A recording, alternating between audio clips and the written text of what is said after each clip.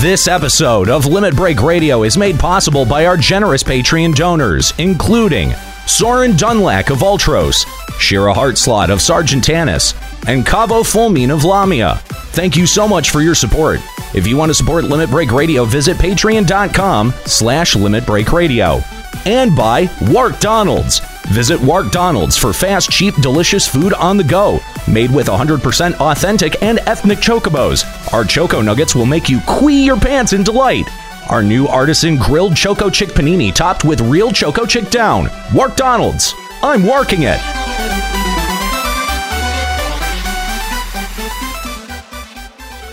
Live from Eorzea. Limit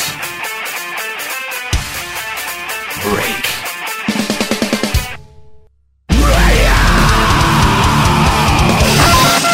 With your hosts, Aniero. Now behold the horror you have wrought. Kahlo. I said don't take your clothes off. Juxtaposition. I don't get it. Ascalia. Holy shit, totally forgot about him. And Mika. Oh my god. LimitBreakRadio.com. 5, 4, 3, 2, 1. Welcome to Limit Break Radio, episode number 92. The episode that almost wasn't. Welcome to the show, guys. Thanks for joining us live here on twitch.tv/Limit Break Radio, as well as live in Eorzea. Let's kick it on over to our Eorzean studio, which of course is not showing up. Why is it not showing up? Nothing's working today. Let's go home. There we go. Now it's working. Thanks for joining us live here on twitch.tv/Limit Break Radio, limitbreakradio.com. If you're listening on the podcast, maybe you found us on iTunes. If you did, give us an iTunes review. But check out the site as well. There's a lot of cool stuff happening over there. So, a little bit of a different episode today, guys.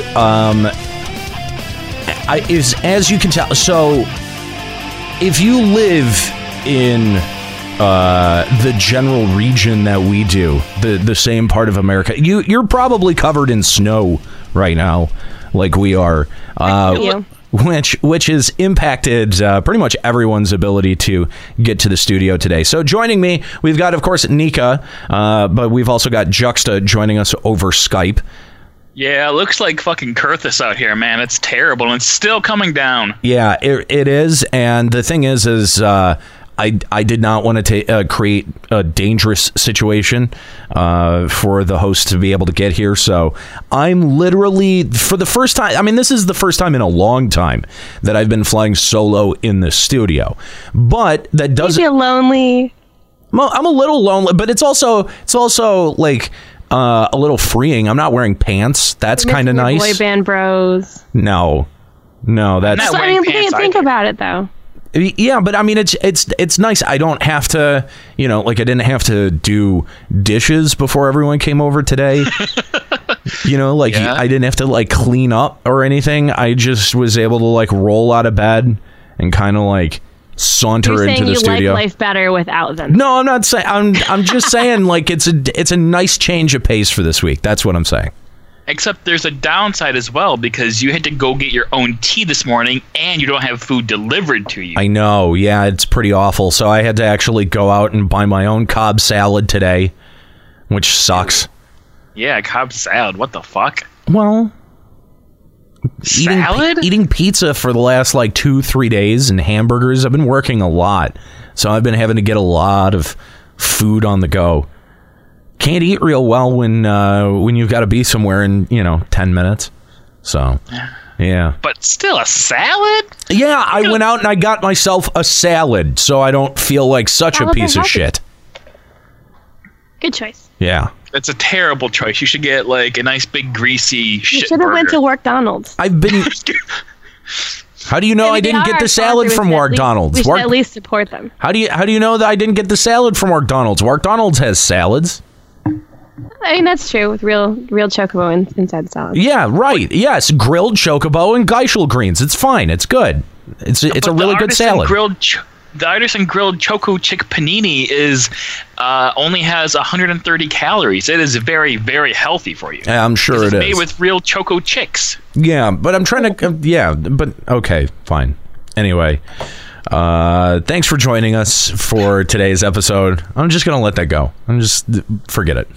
You had to crack open the egg, the chick comes out, and then you just beat it over the hammer with to kill it. No, stop. And then you immediately roast it, so it doesn't have like more than 5 minutes of life. That's how you know it's the best. The more life it has, the more it gets to experience life, the less good it tastes. So you just have to you have to kill it with all of its innocence, or else it doesn't get to optimum flavor. Exactly. Oh my god. Anyway, thanks for joining us today here on Limit Break Radio. We're glad to have you along. Having to actually change the plan for today's episode sort of at the last minute because of the weather. But so here's the other thing is that, I mean, I'm not hearing it a ton right now, but I've been having weird vocal problems all week. And I think, I mean, part of it is that I'm talking a lot more just during my days. Like I see people, and so I have to talk to them a lot. I know. Oh, man, it's annoying. I know it's irritating, but now I'm actually at work at an hour where other people are at work. So it's like, oh no, I got to talk to people. So that's where it's actually been wearing my voice out quite a lot. But this week we recorded another episode of our new show that's in development that is slated for release in February. We get to talk about it in January, so that's super exciting. We've got the logo pinned down for that too. It's all solidified and ready to go. But we recorded another episode of that, so that's really cool. And also on Tuesday, Nika, Kahlo, and I appeared over on State of the Realm. And so that was also a great deal of talking as well. So I've not had a great opportunity to rest my vocal cords. And so if we don't go the full time today, if the show seems a little bit janky today, we got thrown off of our game very late by the weather, and I really do feel like I'm straining my voice a bit. So I want embrace the jankiness. Yeah, it's going to be what it is, but we've got plenty to talk about. But this is sort of my roundabout way of explaining why we want to encourage your calls specifically today. I want to be able to give my voice a rest. I want to be able to, give Juxta and Nika some things to talk about without actually having to be the one who originates the stuff. So we want to take your calls on anything. We're talking today about an article that was posted over at MMORPG.com saying that healers absolutely need to be using cleric stance and doing DPS, that it is an expected part of their job. We want to know, do you agree with that opinion? But we're also going to be talking about in an interview from Yoshi-P that he did to Game Focus that actually talks a lot about some very, very big, heady ideas about the game industry and MMO's place within that as a genre. Some really interesting statements coming out of that. So we want to encourage you to respond to any of the things that we're talking about here today, as well as any of the things that we've been talking about for the last couple of weeks. Patch 3.5 that's coming up, any of the diadem changes, and what we know about Stormblood. We've been able to suss out quite a bit about the intention behind the direction of the new content, and we haven't heard from that many of you about how you feel that direction is going to be for the long-term health of the game. So we want you to sound off And you can call the show, Limit Break Radio on Skype, 810-515-8715, limitbreakradio.com/Discord. Now, keep in mind, okay, I'm having to run all of the gear by myself. So, if it's a little slow, if the works are a little bit slower than normal, it's because I'm trying to concentrate on like 9 or 10 different things. So, yeah, I gotta say, your the drops are really lacking today, Aniero. You need to pick up the ball on that. I will take those. I just hit a random one. So I didn't even hear it. It was too soft. Yeah, I know. I needed to crank up that volume. There we go. Anyway, so line up your calls. Limit Break Radio on Skype, 810-515-8715, limitbreakradio.com/Discord. And there is really no FF14 news to talk about today. There's a new duty commence. That's a thing. If you want to find out when that is, I guess hit up the Lodestone.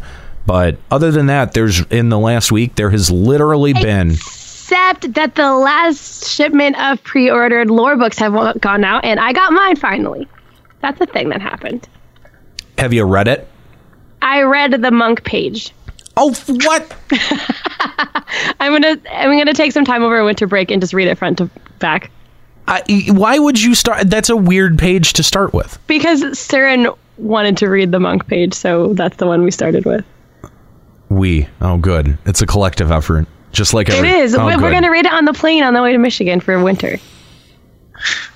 It is. Joy. We're going to sit together and we're going to read it together. That's what couples do. Okay, sure. Well, there you go. That's what's going on in FF14 news. But to talk What? That's what's going on in 14 news. Nika's reading a book with Senpai. About 14. Well, the last set of 14 lore books went out. Hooray. Good for you. Yeah, okay, good. Yeah. And they also shipped. Also, the new Primal CD has been shipped, but that one's not here yet. But I'm excited for that one. Typical Nika humble bragging. Okay, great. How's that humble bragging? Juxta keeps us for talking about how he's had his for months.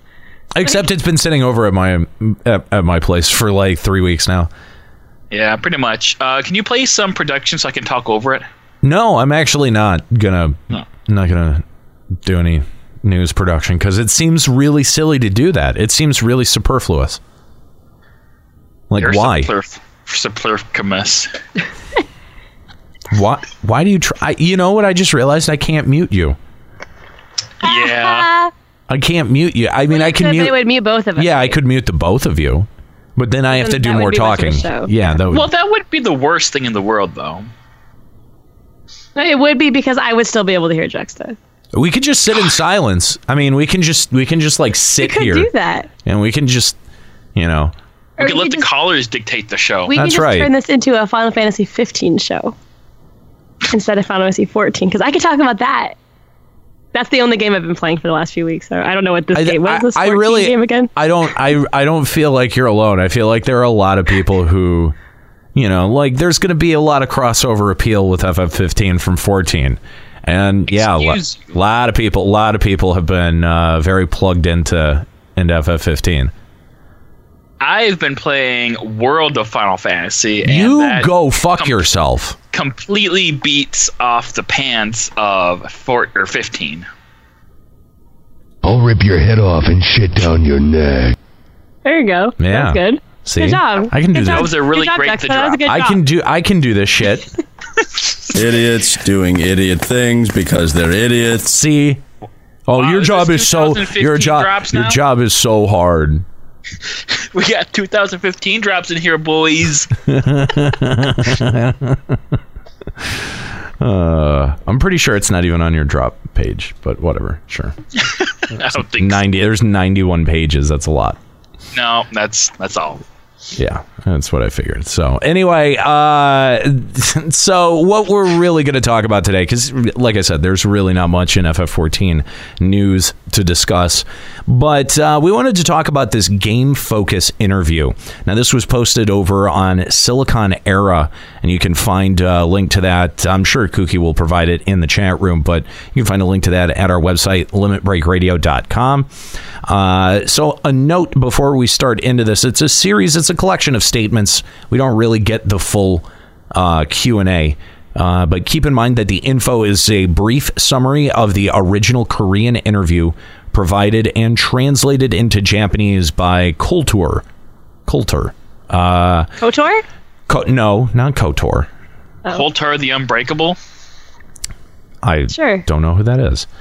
Anyway, so it starts off with a series of questions here, which I think piggybacks one of our discussions that we've had on the show, which is the subscription model for MMOs a dying concept? And this one just outright ups the ante, takes it to the next level, and outright just asks, are MMORPGs dead? There are none. There are zero. They don't exist. No, I mean, I think, but I mean, do you think that that's a fair question? Yeah, I think they're probably getting more towards is the MMORPG genre, like, are they basically not good games anymore? Can they survive? Can you name an MMO that's coming out? Like, I can't name one that's being developed or on the horizon that people are super stoked about. Like, FF15 MMO. That's so fun. We know about the FF15 MMO. Let's go with that one. I'm willing to bet Blizzard will develop one, though, because World of Warcraft, while they're still developing, I just feel like it's ready for something new and grand that Blizzard can now accomplish that is much better than like 12 years ago when that game came out or whatever. I feel like Blizzard will release one. I'm looking forward to when they have like a MMORPG VR and I can literally play Sword Art Online. Well, have a waifu. I mean, is that really the next? Is that the next step? You go into you sleep and then you like play yourself in the game and then that's what I want. No, but I mean, like, is that really what's necessary to sort of push the genre forward? Is some sort of hardware technology push, or, you know, because VR, that's going to take a lot. I mean, you think about how large an MMO world is versus the size of a one player, even a open world game like FF15. I feel like 14 is still a lot bigger. Oh, it is for sure. Yeah. I mean, I think a VR MMO would definitely up the ante on the experience, but I think it would just be very difficult to have an MMO that's anything outside of just smacking things. Like, how hard? I mean, I cannot even imagine trying to dodge mechanics as in VR. It's like I could take my sword and I could tank and spank, but I'm not entirely sure that you would actually be able to do anything fun. And I think it would get, it's a cool concept at first. I think it would get very stale very fast. So the interview sort of puts forward, is the MMORPG genre dead? That, I guess, is a common topic in the West. I did not know that. I didn't know that was a much more common theme or thought that existed over here. But that there aren't that many companies around the world willing to make new MMORPGs, and I think that that's true. I mean, I think that there is that companies, ever since the big MMO boom that happened after the success of World of Warcraft, where every single dev company was like, oh, I can eat into that, and they couldn't. Like, they just, all of them got shattered on World of Warcraft's, 10 million subscribers, and they weren't able to carve out a large enough audience to be able to sustain that. And so we've seen tons of games, of course, go to free to play and adjust their funding models and, go pay to win, all of these other things. And so we've now kind of got the current state of MMORPGs where, in a way, FF14 is kind of like the last in the old guard of like an old school MMO and the way that it's designed. And yet they make a whole lot of modern concessions. They make a whole lot of contemporary concessions that WoW has done, for example. And they take a lot of their cues from WoW. And so it feels like, there is a conscious effort, and especially when I see some of these statements from this interview, that it very much does feel like a conscious effort on the part of on the part of developers, on the part of Square Enix, to kind of trying to tread both worlds. And I mean, I think that they do that to their credit very well, but the question still kind of remains, like, how much of a future is left for MMOs with companies now so gun shy about giving money to development projects like that? Well, and I guess the real question is like are like MMORPGs even like really that fun anymore? Like, yeah, once you have like the basic like formula down, like how are you really going to change it up, I mean, that's fair. That's fair. MMOs have kind of worked themselves into a mechanic repetition, because we've said that before of FF14, like, give us some new stuff to do. Don't just give me a point to go to and click on, which, to be honest, I feel like a lot of quests, even, in single player open world games like Final Fantasy 15, that seems to be the bulk of a lot of objectives, is go to the shiny spot and click the shiny spot and make a cutscene engage. And it does feel like a kind of, very limited mechanic, but at the same time, there are restrictions to what a game like this can do because of server structures, because of, game structures, because of audience expectations, like how much, I think asking how much can really be done with the genre anymore is a fair question. But we've also seen, at the same time, the rise of these free roaming resource management, open world games like Ark and like, to a certain extent, like Minecraft, but, very influenced or inspired by Minecraft. We've seen a lot of those, and it feels like there's going to be a nexus between these two style of gameplays so that it's not so as boring as Ark and empty as Ark, but at the same time, a game is not as grindy and so streamlined as the modern MMOs that we come to know today. That, and like, well, the thing I was thinking about, like, once you reach like a certain point in a genre, like, you don't really change the formula too much. Like, can take fighting games, like, at the core, like a Street Fighter 2 and Street Fighter 5 are basically like, not, I mean, don't get me the wrong way, they're not basically the same game, but I mean, it's all about like obviously the big mechanics are roughly the same, where you're hitting, making combos and all that, but obviously they play very differently. So I guess the question is, how can MMOs adapt and like kind of emulate that, in that like they also feel a lot different from old MMOs versus a new one that grabs the attention of you, Well, I mean, I think that's what we're seeing with something like 14. And I mean, the problem is we're saying, that that MMOs need to move in a way that doesn't feel the same as every MMO. But then there are plenty of people that don't like 14 because it's so different and it's not like the old MMOs. So it's really like, I don't think it's more about finding how to keep it new and different. It's more about finding a balance between old and new. Maybe. I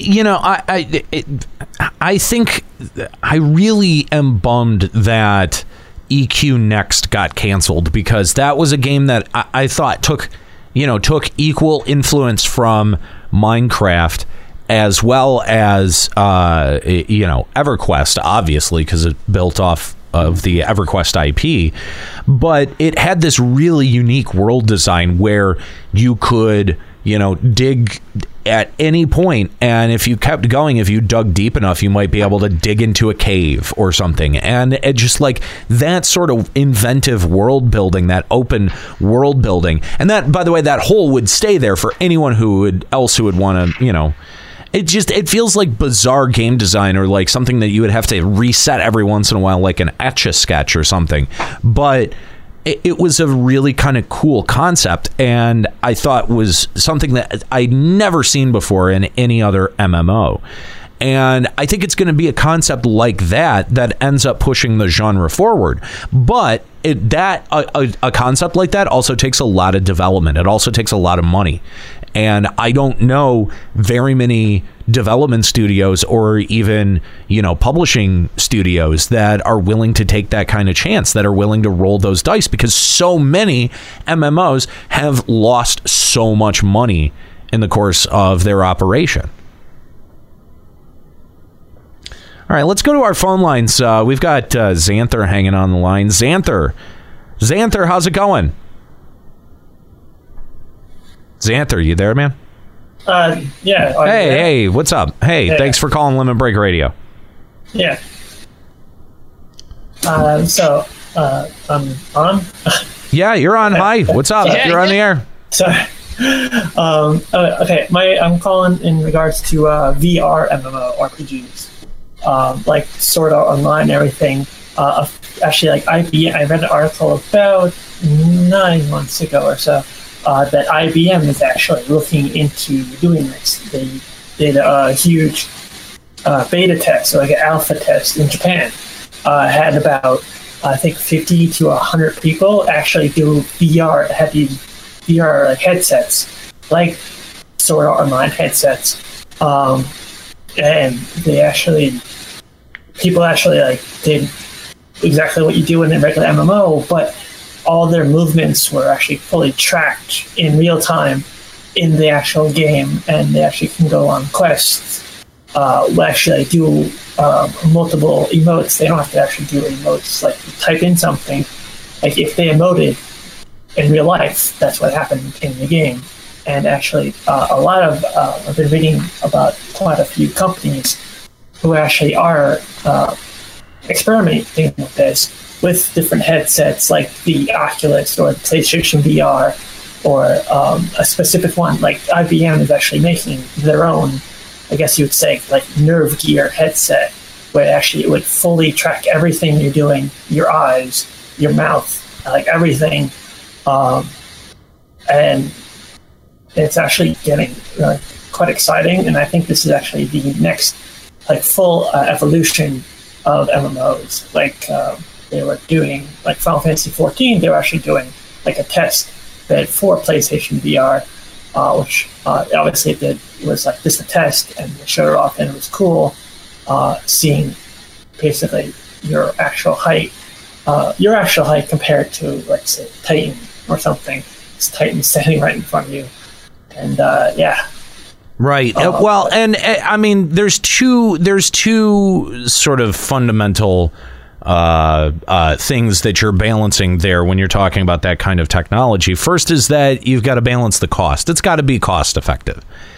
That does not sound cost effective at all. That sounds insane. I mean, it is a push forward in the technology, granted, but it's not, that's 10, 20 years from consumer ready.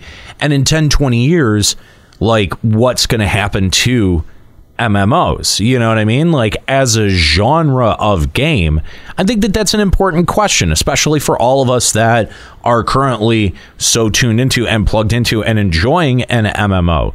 What does the future look like?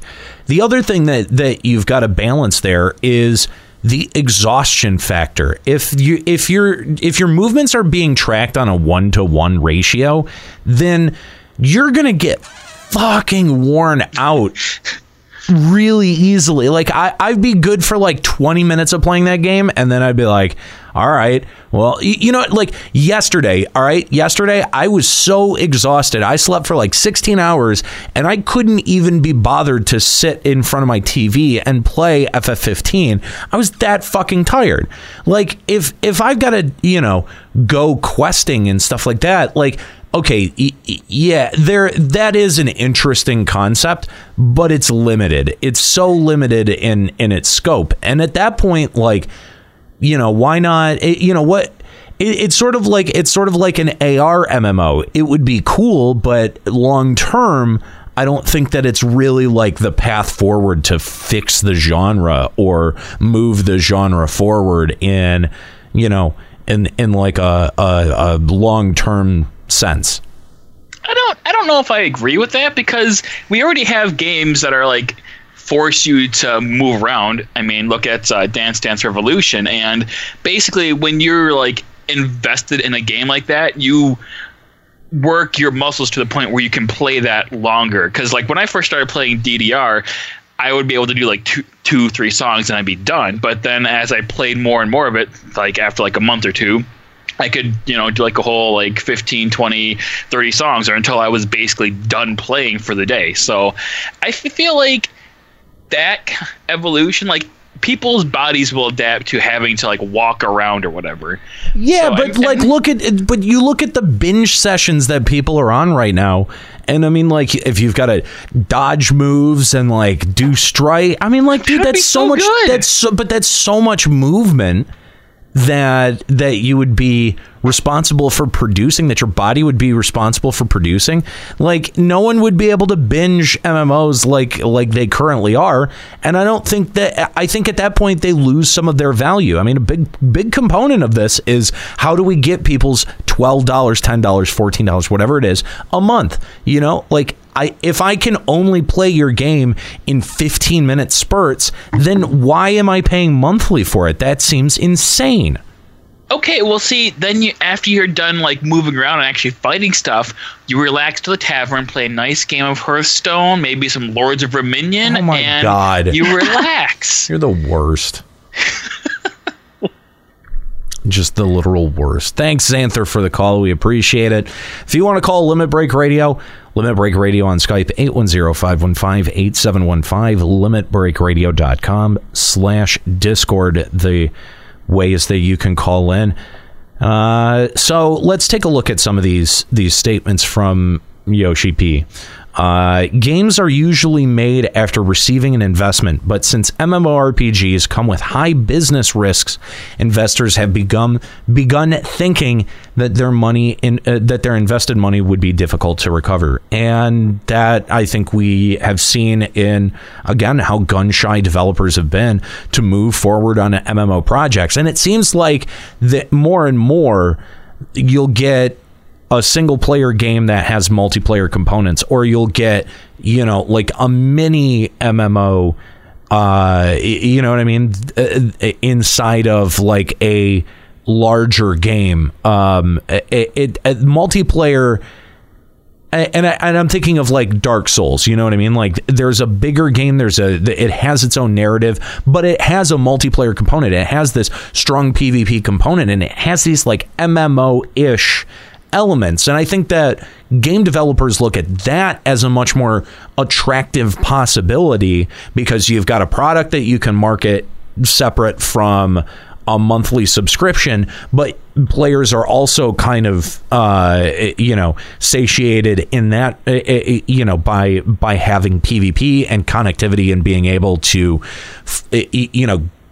have multiplayer support, online multiplayer support. We see this with FF15 as well, where one of the big DLC expansions is going to add online multiplayer. So we see single players adopting much more many more multiplayer aspects, and specifically online multiplayer aspects. And again, I just think that looks way more attractive than developing an online only product that you're trying to market at a monthly resubscription cost. Nothing. But I'm just trying to. Could you even really call Dark Souls an MMORPG? No, absolutely not. No, it's a single player game that has like online multiplayer elements, features. Yeah.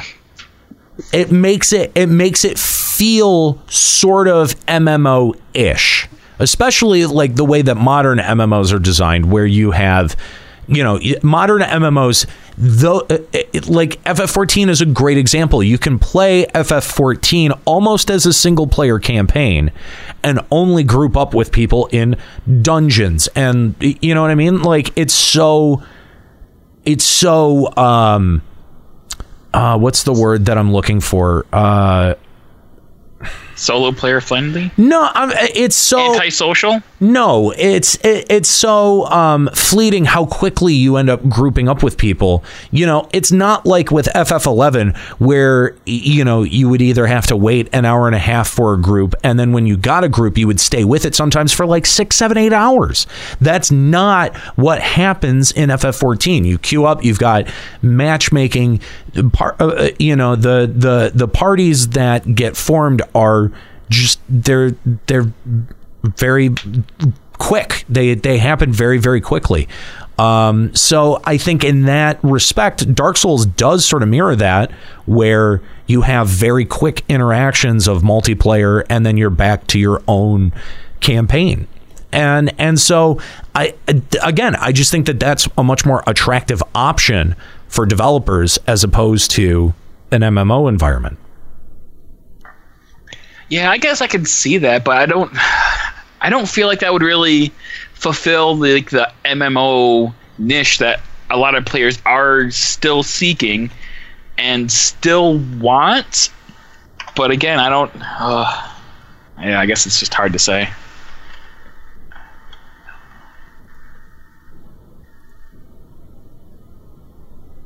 So other statements include, this is good. The big gaps in silence are great. This is really professional, guys.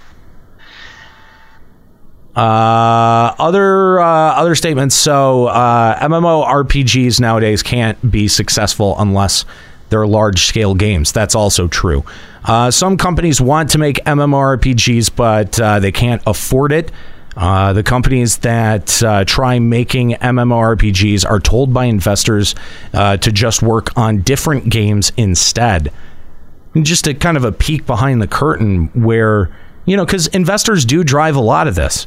You know, if you're being told what to work on and where to throw development staff, you know, the developer only has so much control before an investor goes, all right, fuck it, I want my money back. I'm done. Well, I guess the biggest question is, are MMORPGs really that profitable anymore, considering how much they cost to make, how long of a development cycle they have, and the return is just not what they really should be. This is going to become a huge catch-22 then, isn't it? Like, everyone's like, well, MMOs are dying and nobody's going to make any new ones, so they're not going to be any more, but everyone's scared to make more because nobody's like, this is like this big endless circle, and if nobody takes that risk, there aren't going to be any more, and then they're all just going to die out. Yeah, that's really sort of what we're getting at here. But the thing is, like, so many companies have, quote, taken the risk because they wanted a piece of the World of Warcraft pie, and they've just been complete and utter burnouts to the point where everyone can tell that they're not worth it anymore because people just don't enjoy the gameplay of them, and they stop playing pretty soon after, like a month, maybe 2 months after they reach the end game or whatever. Yeah, but so this is a big part of the problem, though, is that everyone is literally chasing that World of Warcraft tail, and if you're too busy focused on that, it leads to a lack of innovation. And I think that we saw that in that huge wave of MMOs that came out in the last like 10 years and then has now started to taper off into nearly nothing. And that's, I think, exactly what Yoshi-P is talking about. That's exactly what he's talking about right here. I'm not sure, Juxta, that it's the gameplay that necessarily makes people not want to play. I mean, I think it has a lot to do with the fact that, I mean, let's be real, if World of Warcraft launched today, I don't think it would be nearly as successful as it was from when it originally launched. And I think a lot of that has to do with the current generation of people and the current generation of gamers. And we've talked about, too, in our other episodes on FEC, like when we talked about mobile gaming becoming, you know, a big thing. That's today's lifestyle. Today's lifestyle is fast-paced. It's on the go. It's always like, what's the words I'm looking for? It's like, you know, instant reward, instant now, everything now, something you can do casual, put down. And MMO, instant gratification. Yeah, instant gratification. And it's something you can do casually because everyone's lifestyles are busy on the go all the time right now. And I feel like, so that's why we've seen such an insurgence of mobile games and such a lower number of games that require such a big time investment, because that's the kind of thing that just today's gamers and today's people in general just don't have time for, or just don't have the means to want to care about something as in-depth as something like that. Yeah, but then we have things.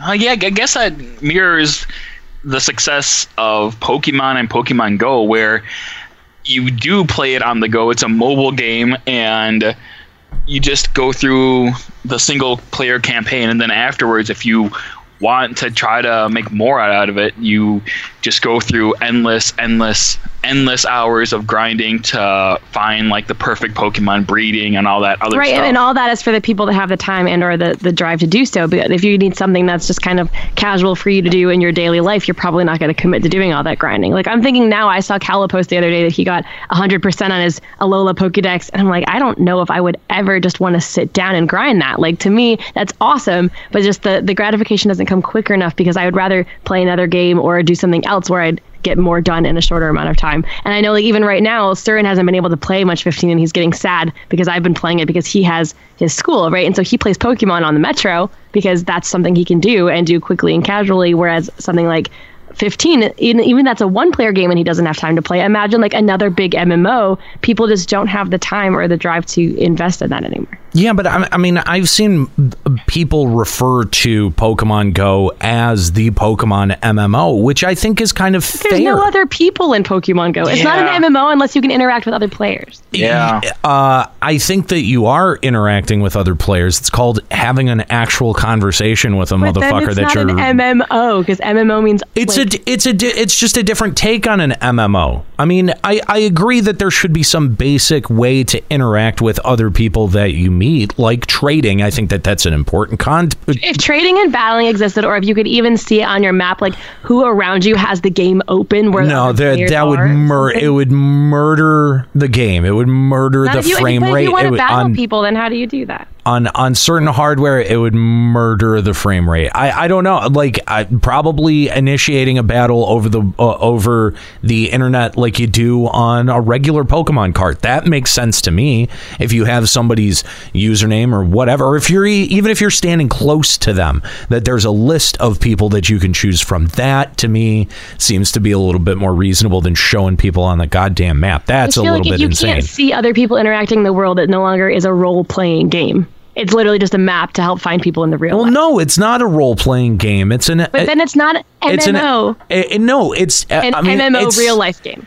It's a tweaked concept of an MMO. I think that that's I hate to break it to you, but that's the closest we're ever getting to a Pokemon MMO. There was a fan-made one for a while. I was playing it on Facebook a few years back in college, and it was actually really cool, but they got a C and D, which sucked. Of course they would. But the thing is I think a real Pokemon MMO would probably do very well if Pokemon Go's success is saying anything. Because I also feel like a Pokemon Go MMO would be easy enough for children to get into and waste their life away on. So I don't know. But I think Pokemon Go is good enough as as a Pokemon MMO to, basically say that to make that justification, to say, all right, well, there it is, you don't really need it, because it does encourage in the same way that MMOs used to encourage social interaction with people, where now we get just automatic matchmaking because that's the norm. I think that Pokemon Go in the same way forces you out into the world and forces you to interact with people, and I think that that's cool. If there was but that's also like that. But you're right, but that also is the same thing. I was kind of going towards, we're talking about people's lifestyle changes. Pokemon Go corresponds with people who are on the go, literally, like people who are busy, people who are out and about, and you can still take 5 minutes to even sit and battle someone if that was in the game already. Whereas an actual MMORPG just doesn't fit into most people's lifestyles, and so that's why I think games like Pokemon Go are more popular than any MMO that's been coming out recently, because there's just not enough interest. Not so much that the gameplay is even bad, there's just not enough interest in that type of game in today's current lifestyle. So we see more mobile games and less big, blockbuster games in general. I will concede the point that until you can interact with other people in any way, shape, or form, that it is kind of tougher to say that Pokemon Go is a version of an MMO. But once that's there, I think that yeah, like now you have an actual in-game mechanic or reason built around interacting with other people, and I think that completely supplants things like a chat room. You don't need a chat room because the chat room is supposed to actually be a conversation. It's supposed to be a chat with someone. So, I talk better when I'm in texting form, so it is it's a very hippy dippy take on it. But yeah, I think that you can make that justification. I think that you can definitely say that.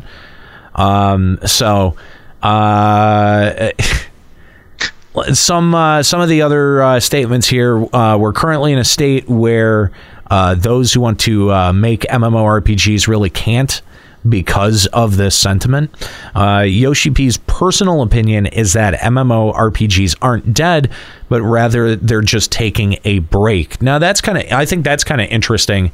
He feels that it'll be another 10 to 15 years before they become big again. And I wonder why, like, what do you think happens in that 10, 15 year period where they, where they've lost now favor with the public, but they'll become big again? To me, that says like when there's a big technology shift or, a big graphics push, that'll be the next time that MMOs or come when around. Donald Trump ruins our country and we all need an escape. No, I don't know about that.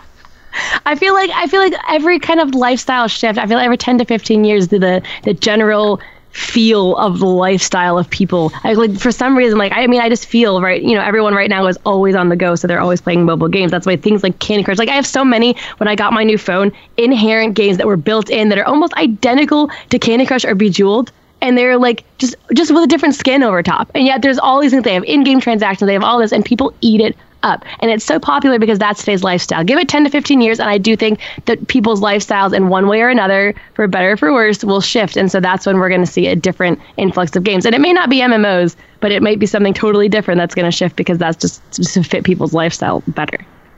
I think Yoshi is giving MMOs are kind of a big concession, saying they're just taking a break.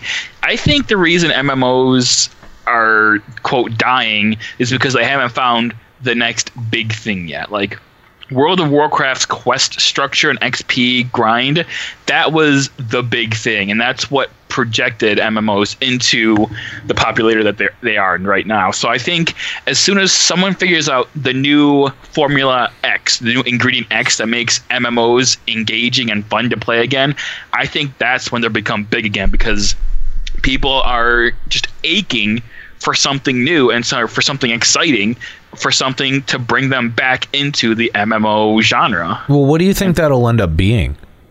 If I knew what that was, then I would be a millionaire in 5 to 10 years. No, I mean, like we know where the technology is pushing. We've already talked about the possibility of VR MMOs, and it's not like when you say that, people automatically jump to Sword Art Online. So it's not like the concept hasn't existed for a while. What really is going to be that thing? Like if you could add an element to an MMO that exists in other games, but for whatever reason can't exist in an MMO, like what is that? Like as I'm playing through FF15, I'm sort of noticing that it borrows a lot of kind of concepts from MMOs or even that FF14 used, where you've got packs of enemies that you're running into. You've got basically items that you procure with a click that exist on the ground.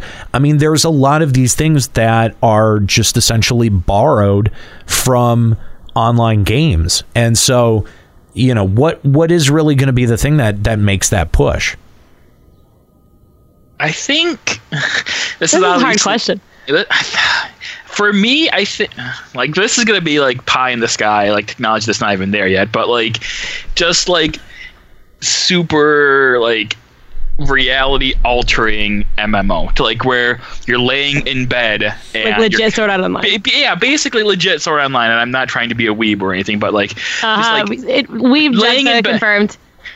Just laying in bed and actually become like the game is now your reality, and that's your mind. Like your mind thinks you're walking around in. Yeah, exactly.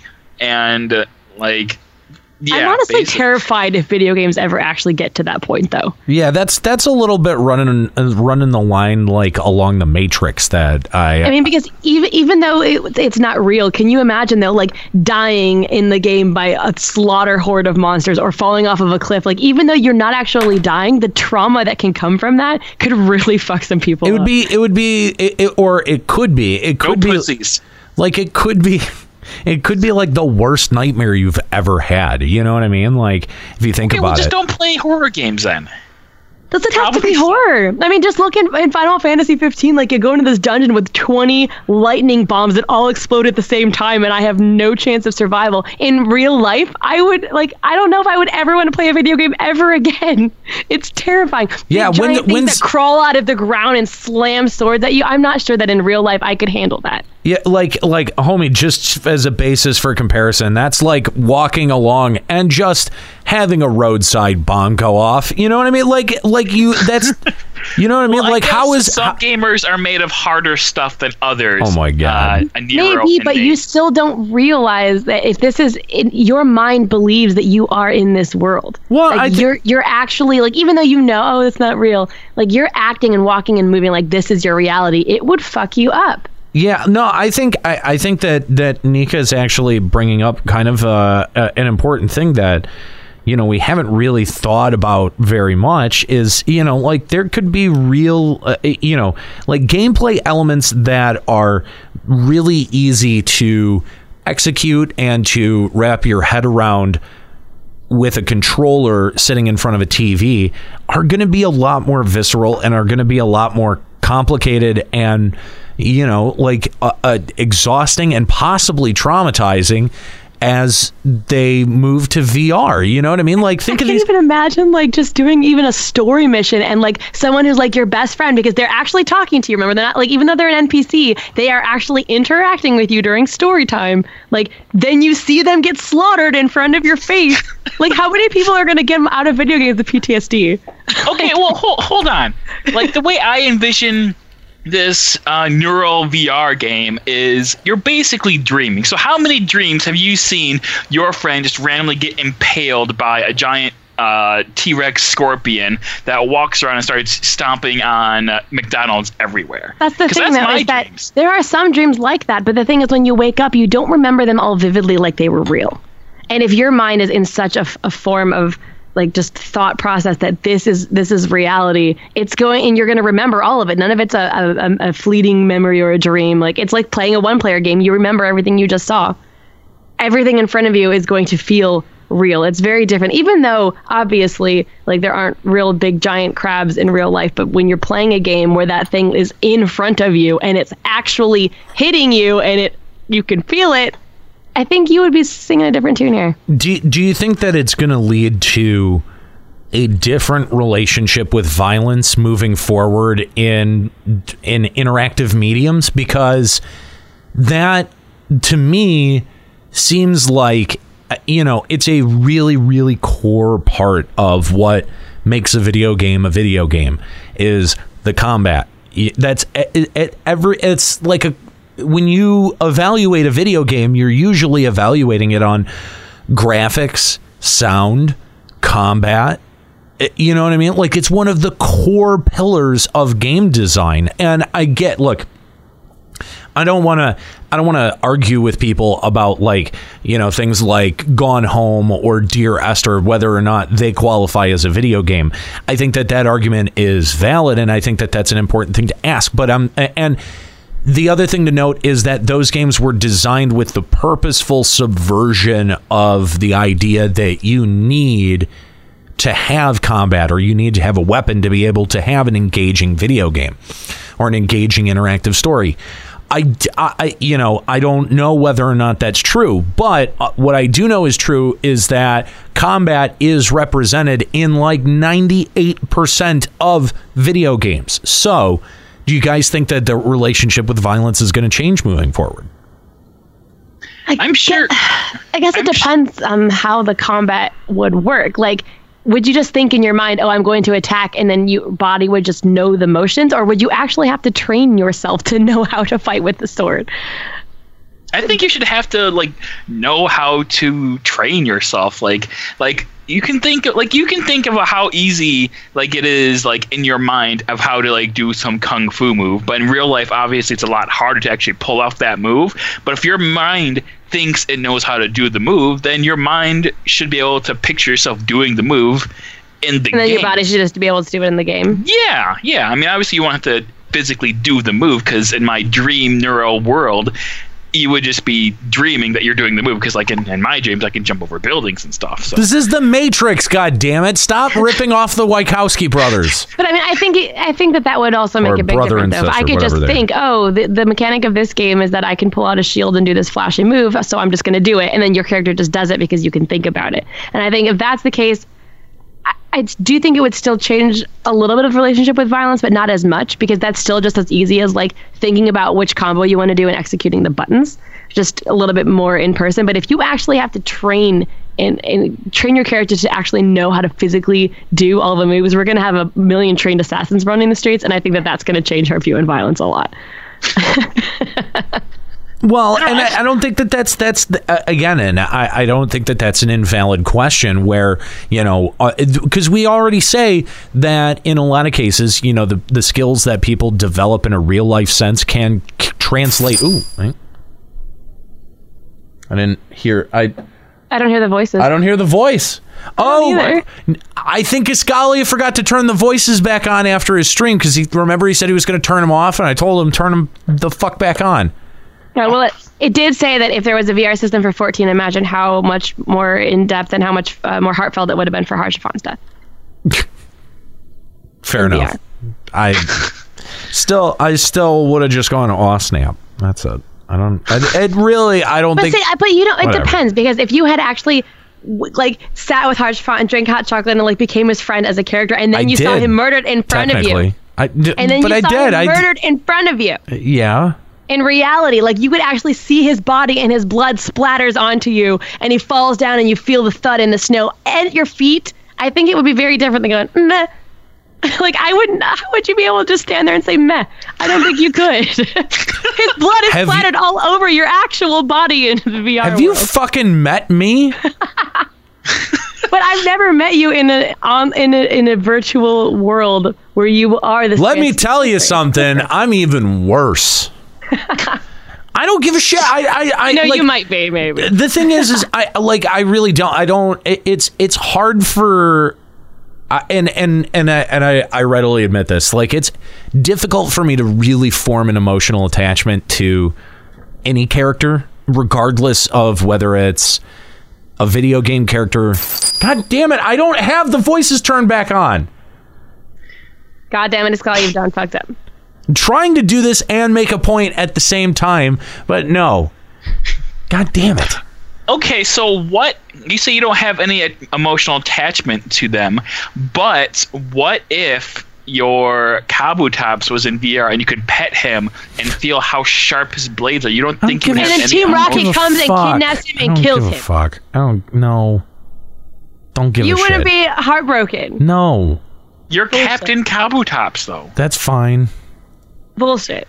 Little Kabu. Kabu, no. Kabi.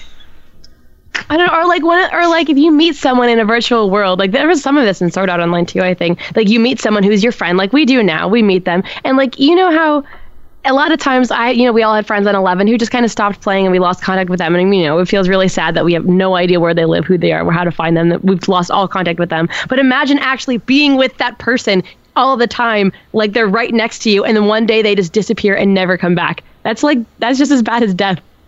I don't know. I feel like I could never play a game this immersive, because I would probably, my heart would break every single day, and I would have extreme trauma, and I would never be able to go back to the real world as a functioning human. Okay, but that's what I'm sure people thought when Pong was coming out, and people were talking about what if you could actually have a character and he was actually fighting this giant dragon and it actually looked real and stuff. I mean, I feel like we're if we were transporting directly into neuro dream world Matrix 18 years in the future after it's like a thing, like we're gonna be easing into it. First we're gonna have like the shitty Pong games in Neural World, and then slowly ease into the GTAs and all this other stuff. Like, but like, I mean, I see what you're saying, that the gradual, if it came right now, it would obviously be a much bigger shock. However, knowing myself and how emotional I am in general and how invested I get in stories that I read and stories that I play, like, I already am a hot mess anytime a character dies in a game. Like, I bawl my eyes out. I just can't even imagine, like, seeing it in front of my eyes and being powerless to stop it because it's part of the story. Like, I'd be like, no, let me run in a cast cure. Let me use raise. And they're like, nope, sorry, part of the story. And I would feel so helpless and crushed because it's actually my physical self. I can tell you, just knowing myself and the amount of emotions that I feel on a day-to-day basis, I could never do it. Nika, just picture yourself. You can feel just the cold breeze blowing. You slowly put your hand on the gun's holster. You slowly bring up the gun. You can see your hand, and you reach for your finger on the trigger as you have to kill each one of your squad. Oh my God! Stop! Physically. Oh my God! If I had to, you can feel the recoil. You can smell the smoke. If I had to play MGS5 in real life virtual reality neuroscience version, I think I would probably kill myself. I do not think that I would be able to escape. Would you kill your actual self, or would you kill your digital self? I think what would happen is I would kill my digital self, wake up in the real world, and be a potato, or a vegetable. I do not think be a potato. No. Potato was right. You had it right. You would. No, people who are potatoes also are potatoes because they're lazy. I'm not talking about because I'm lazy. I'm talking about, like, I would not be able to emotionally. No, you'd be making anymore. a choice. They're I'm a just vegetable saying. that is very, very inappropriate, Nika. Okay. But I mean, I can just tell you that if there was a game that traumatizing and I had to actually pull the trigger and it felt real, I mean, yeah, I don't think I could function anymore as a human being, because I would never do that in real life, but a game would be forcing me to do it in what felt like real life. No. Because you just shot a bunch of ones and zeros. It's not real, Nika.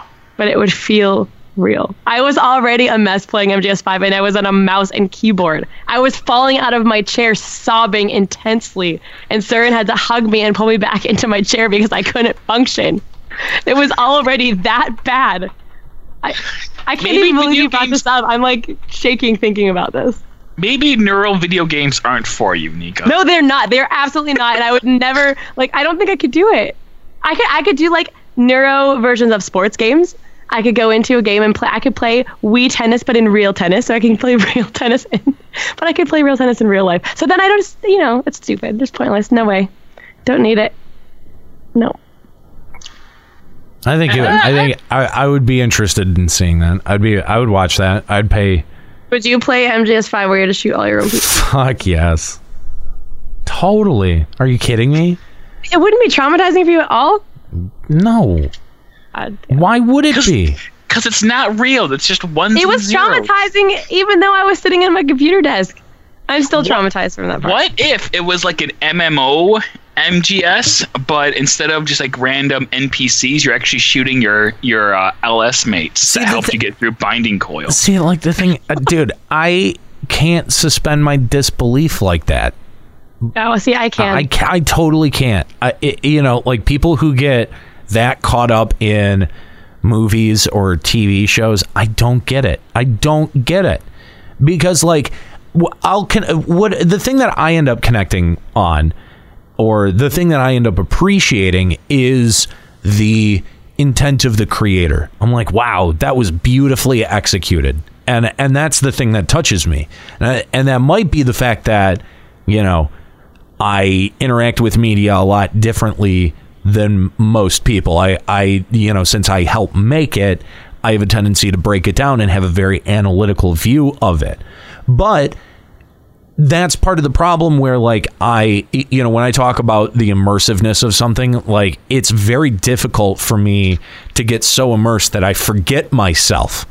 And that doesn't happen often, but it does happen. Like, it does happen, but not like on the level that you're talking about, Nika. Like, that is on a way different scale from I don't think I've ever experienced anything like that. I've never experienced anything that was close to a trauma digitally. I mean, I was like, I can't even tell you how the amount of sobbing and like the face, like I remember like how my mouth was just hurting because it was twisted into sobby expressions that I've never made before in my life.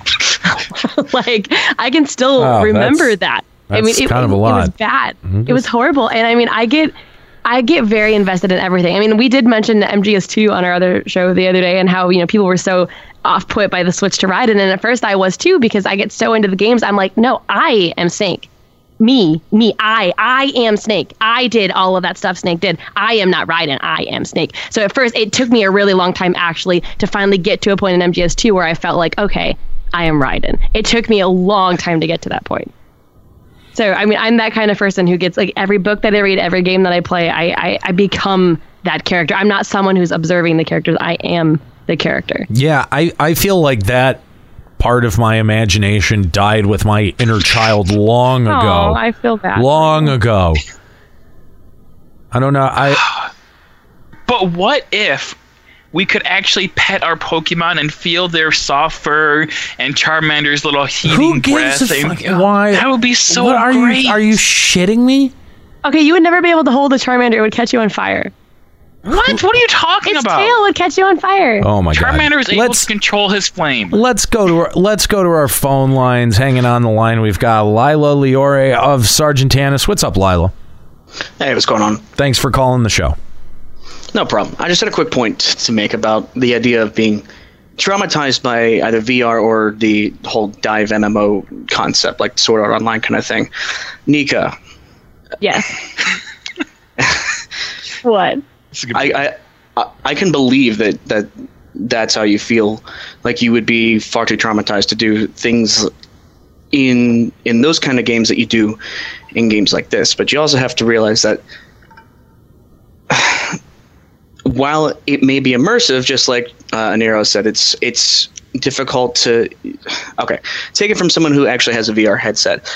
As deeply immersed into it as I get, I've never actually felt like I was to the point where it's like, oh, I'm actually here. It feels like I'm here, but I'm not actually there.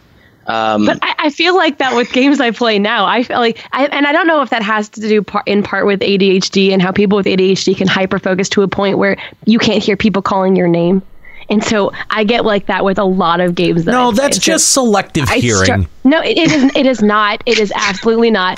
People with ADHD absolutely hyperfocus. And so that's a thing too, that when I'm already in a state where I believe I am this character and I'm so focused on this game that like it's so hard for me to be able to like pull myself out and see it as knowing, I don't know. Like to me, I don't know. If my brain thought that I was inside the game. I feel like using ADHD is a bit of a crutch. You're leaning on that crutch. I have ADHD as well. I was medicated with Ritalin as a child. I'm medicated with Adderall as an adult. I'm pretty well diagnosed with ADHD, and it's been a long time since I've been absorbed into a game like that.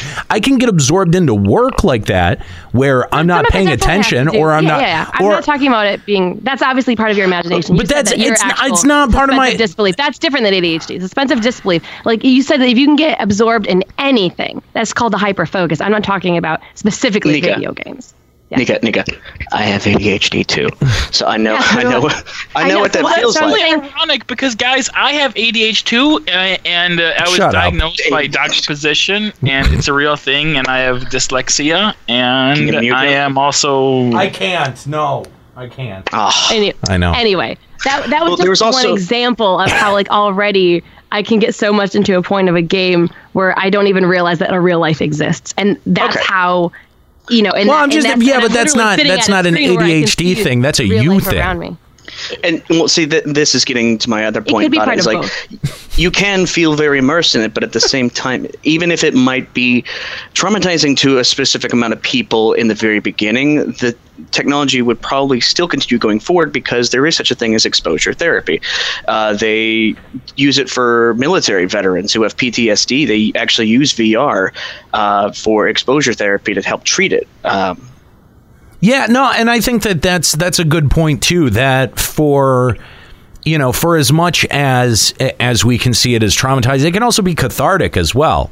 But there's, I think that there's a lot of aspects to the idea of, because there's sort of like a third side to that too, of like when you do interact with violence in a VR setting, how much of that desensitizes you and how much of that trains you.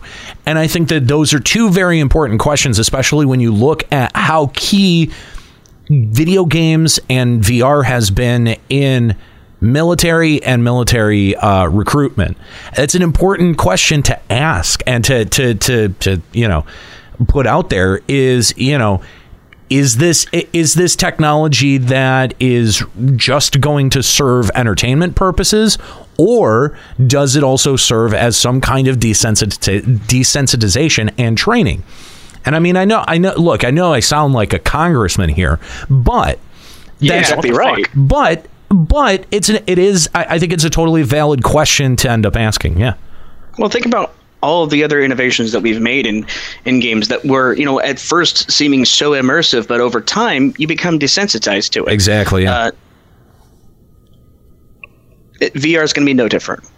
It'll start off being, we're still in this honeymoon stage with it, where VR is just like, oh my God, it's so amazing. And I've had my Rift for 6 months now, and even still sometimes I particularly get motion sickness a little bit, especially when playing like Eve Valkyrie, but it's died down to the point where it's like, okay, I'm not feeling sick. Like I'm 30 minutes into it. I can usually keep it up for an hour and a half, but over time people get used to these kinds of things. It's not going to seem as real.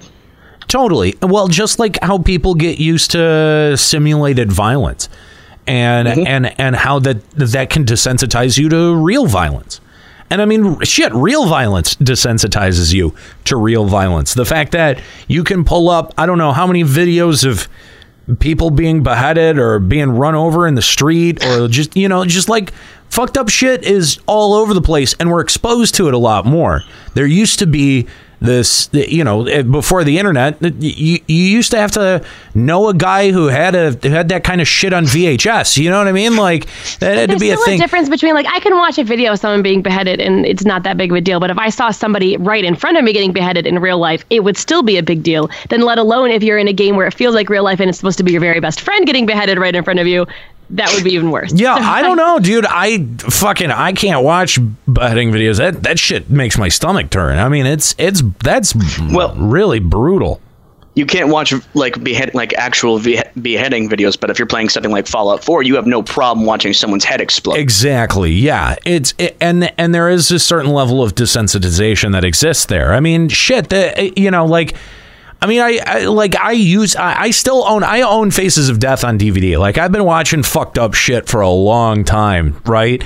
And there used to be a time where people would react to that shit. Like, you would put it on and people would be like, oh my God, I think I'm going to vomit. And now you put that shit on and they're like, oh, come on. I saw worse shit before I ate breakfast this morning, motherfucker. Like, you can't shock me. Like, there is this very real desensitization that is happening across all spectrums of culture. And so are increasingly violent games and media a reflection of just a more exposed culture, or you don't really know? Like, it's sort of the serpent that ends up feeding itself. It's kind of fucked up when you end up thinking about it.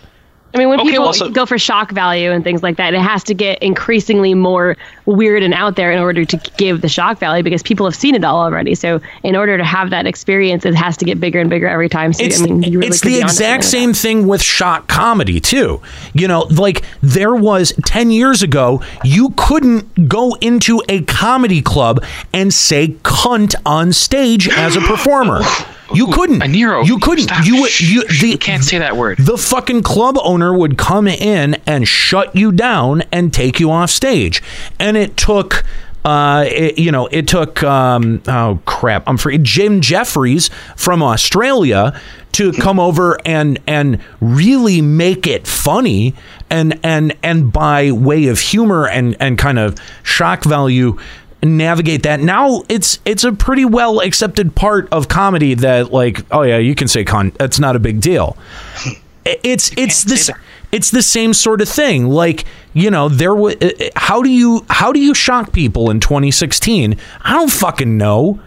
I don't know. You be nice to them. Here's a good example. I clipped out the video of Kahlo kicking Juxta in the nuts last year. And you think about it, it's like the first time you watch that, it's just like, holy shit, that's fucking funny. And then after the 100th time viewing it, it's just like, eh. This is really hard to masturbate to. 100 times. I told you to jack off to it. That's why. Lila, thanks for the call. We appreciate it. And an important point that VR wouldn't necessarily just be traumatizing, that it has the potential to also be cathartic as well. Yeah, but that desensitized is not necessarily even a good thing either. I mean, well, it also can be used as like an outlet. I mean, we don't have really statistics for this, but think about how many people who are just fucked up in the head, but because they can go around shooting people in GTA 5, that they don't go around shooting people in RL. That is a good point. And I know there's a lot of people also that say, like, when the porn industry became more easily available, less rapes happened and that kind of thing. But I can't even imagine how this would play out in that aspect. Like, oh, I'm going to go rape someone in the game so that I don't rape them in real life, but then it's equally traumatizing to the person on the other end. So where's the legal lines there? Well, obviously you only rape NPCs, Nika, duh. But there will be people who don't do that. Like, that would bring a whole different legal aspect into video gaming that I'm not even sure that this world is ever going to be ready for. Anyway, to go back to this Game Focus interview. Oh yeah. To kind of turn back to that. Yeah, right. I know, right. Yoshida is turning 44 years old next year, but he feels he won't be able to make high-tempo action games when he hits around 60. That said, an MMORPG that you can relax and enjoy would be perfect. What? He's going to make... MMO would that be? Like Second Life? Final Fantasy 11? Hello Kitty Island Adventure. Yoshi-P. What? I was just going to say, like, what kind of MMORPG would be a game you could relax and enjoy in? Yeah, because even a slow-paced MMO, there's going to be something that frustrates you and makes you want to throw down your controller. Like, I can't beat this boss. Rah! Would it be like turn-based? Like Pokemon MMO, or going back around to that? I don't know. I honestly don't know. I don't know what a slower-paced MMO would sound like. Would look like. I don't know. Yoshi-P says that playing video games is more common with his generation than previous generations. He believes that when he gets old, we'll be in an era where playing games will become a completely normal thing. I think that it isn't already. It's not, but it is much, much, much more so than it was even 5 years ago. I think baby boomers are sort of like that last generation that sort of looks at video games as a super big novelty, you know, that doesn't really understand the cultural significance of it. And I would even say that there's a lot of Gen Xers that I've met that's sort of like they're I don't know, I guess maybe they're colored, their vision is colored by thinking that was something that they were into as a kid. Like the younger Gen Xers and moving into the millennials that are now starting to age into their 30s, I think that's where you're seeing it become very, very common that games are just going to be a part of their entire lives. I think that's where you see higher engagement in games in general among, the different generations. But at the same time, we're also a generation that has to balance that against responsibilities of adulthood, where we don't have the same ability to devote the time and attention to gaming that we would like to. And, I do think that people are having to make the conscious choice between, do I want to spend my night passively watching TV, or do I want to spend it actively engaging in a game? And a lot of times the game ends up winning out. you know, and Netflix, the fact that things like Netflix end up helping support those decisions because you can time shift all the things that you want to watch. You don't have to, you know, you don't have to schedule your media consumption. Media consumption. Your life around the 8 o'clock p.m. Show that comes on once a week. Exactly. Right. Well, I mean, that started with the invention of the VCR. You could record shows. Oh, come on. What, for real? I mean, we used to record everything on VCR and we would just watch it later. Obviously it's much better technology now, but technology is inevitably moving into that direction. So, I don't know. I think that, there wasn't a ton of people who would do that. I mean, of course there would, there were people that would. I did. I went out of my way to learn how to program a VCR, but my parents never did. That was never part of their habit. There was never anything that they were that dedicated to that they couldn't miss an episode of. My mom had her soap opera, so she had to record all those. She had like 3 or 4 that she would watch every single day. Yeah, no, my parents never had anything like that. It was mostly me. I got really enthusiastic about stuff, and of course, everything that I liked was on after like 2 o'clock in the morning. So I had to learn how to program a VCR. And you're right, it did start there. The habit started there, and the thing is I think that it was way more common among folks our age. You know, we would be recording Adult Swim or I would get grounded from a TV show and I would record it and watch it later anyway. Yeah, or the weird anime movies that would be on Sci-Fi Channel. I think I still have VCR tapes of those. But again, that whole concept of time shifting was something that became really common with us. And then of course you had, your TiVos and DVRs, and now it's just become stupid easy. You've got Hulu subscriptions or Amazon Plus and Netflix and just all of these various ways to watch the content that you want to. So, the fact that you don't have to plan your night around, I got to watch this at 8, so I've got to stop playing, watch the show, and then go back. You can just time shift everything. Though, it's at a point now where if a TV show does not offer at least one way to watch it on the internet, then it's not even worth watching because inevitably you're going to miss something. Yeah, I'm right there with you. I get mad at TV shows that don't put their stuff up online, and I'm like, why? Or they'll put it on an exclusive website and they won't do it till like weeks later, and I'm like, this is dumb. Yeah, I agree, and a lot of times that's sometimes what detracts something from being a hit too. Mm-hmm. So, I think Yoshi-P is very observant in that idea that, look, this is going to be a thing that people just work into a part of their regular lives. And, that is, I think, 100% true. I think the data sort of speaks for itself. Let's move on to this next part. Nika, my voice is kind of wearing out a little bit. How about you talk about Final Fantasy XIV, the MMORPG for beginners? I am trying to find where that is. I'm right on that spot, but I don't actually see it. Here, there it is. Found it. Okay. Oh, my goodness. Yes. The MMORPG for beginners. See, I can't talk today either.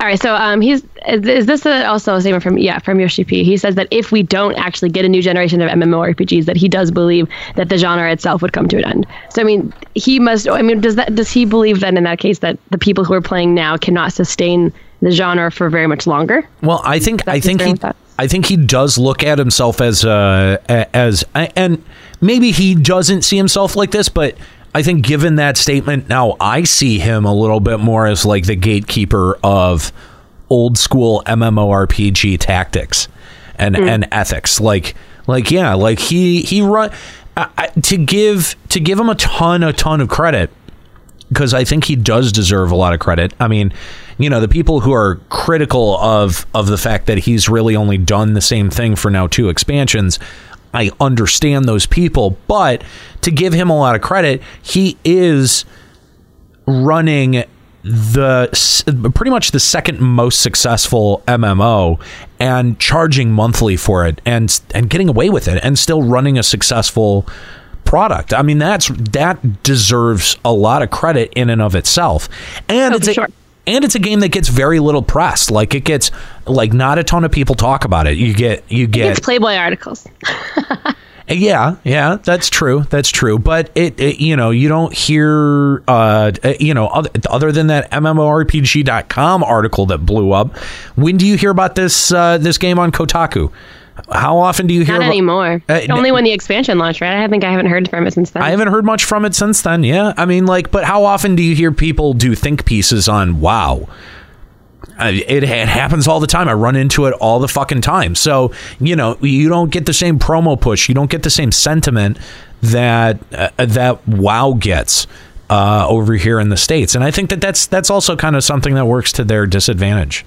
But anyway, continue. Yeah, that's possible. And, going towards that whole aspect, we did talk about how FF14 is a lot aimed towards the casual gamers, and he addresses that. We're saying that first off, in South Korea, that we all know that those free-to-play MMOs all come from South Korea, and over there they have plenty of games that let you create a character at the start of the game and then begin using all the flashy skills right off the start. However, some of those games have a bit of a hurdle for casual gamers, and that comes from a social games background. And I mean, that's probably one of the big criticisms that I have from a lot of those free-to-play games is that you get access to the bulk of your cool abilities right off the bat, and the leveling process just feels like a really boring, why bother? Right, but going back to that instant gratification thing, how many people say that the first, getting to 50 in FF14 is so horribly slow and boring, and you wish you could just get to 50 so much faster so you could use the flashy stuff faster? Not, though. I mean, is it really that bad? I mean, they actually address on here that the developers understand 14's first half isn't that fun, but something they wonder about is whether it would be a good idea to introduce complicated skills and systems to new players right at the start. And so they think about that because FF14 does have a lot of strong characteristics, but it also is important for them to make a game that puts consideration for casual players, which a lot of the free-to-play Korean MMOs don't do. I mean, I do think that the proposed UI redesign is probably part of that. There's probably a component of the UI redesign that's supposed to make the early levels a little bit more fun. But I mean, we keep hearing about this jump potion bullshit. I understand. Look, dude, I mean, are the opening levels really that unfun?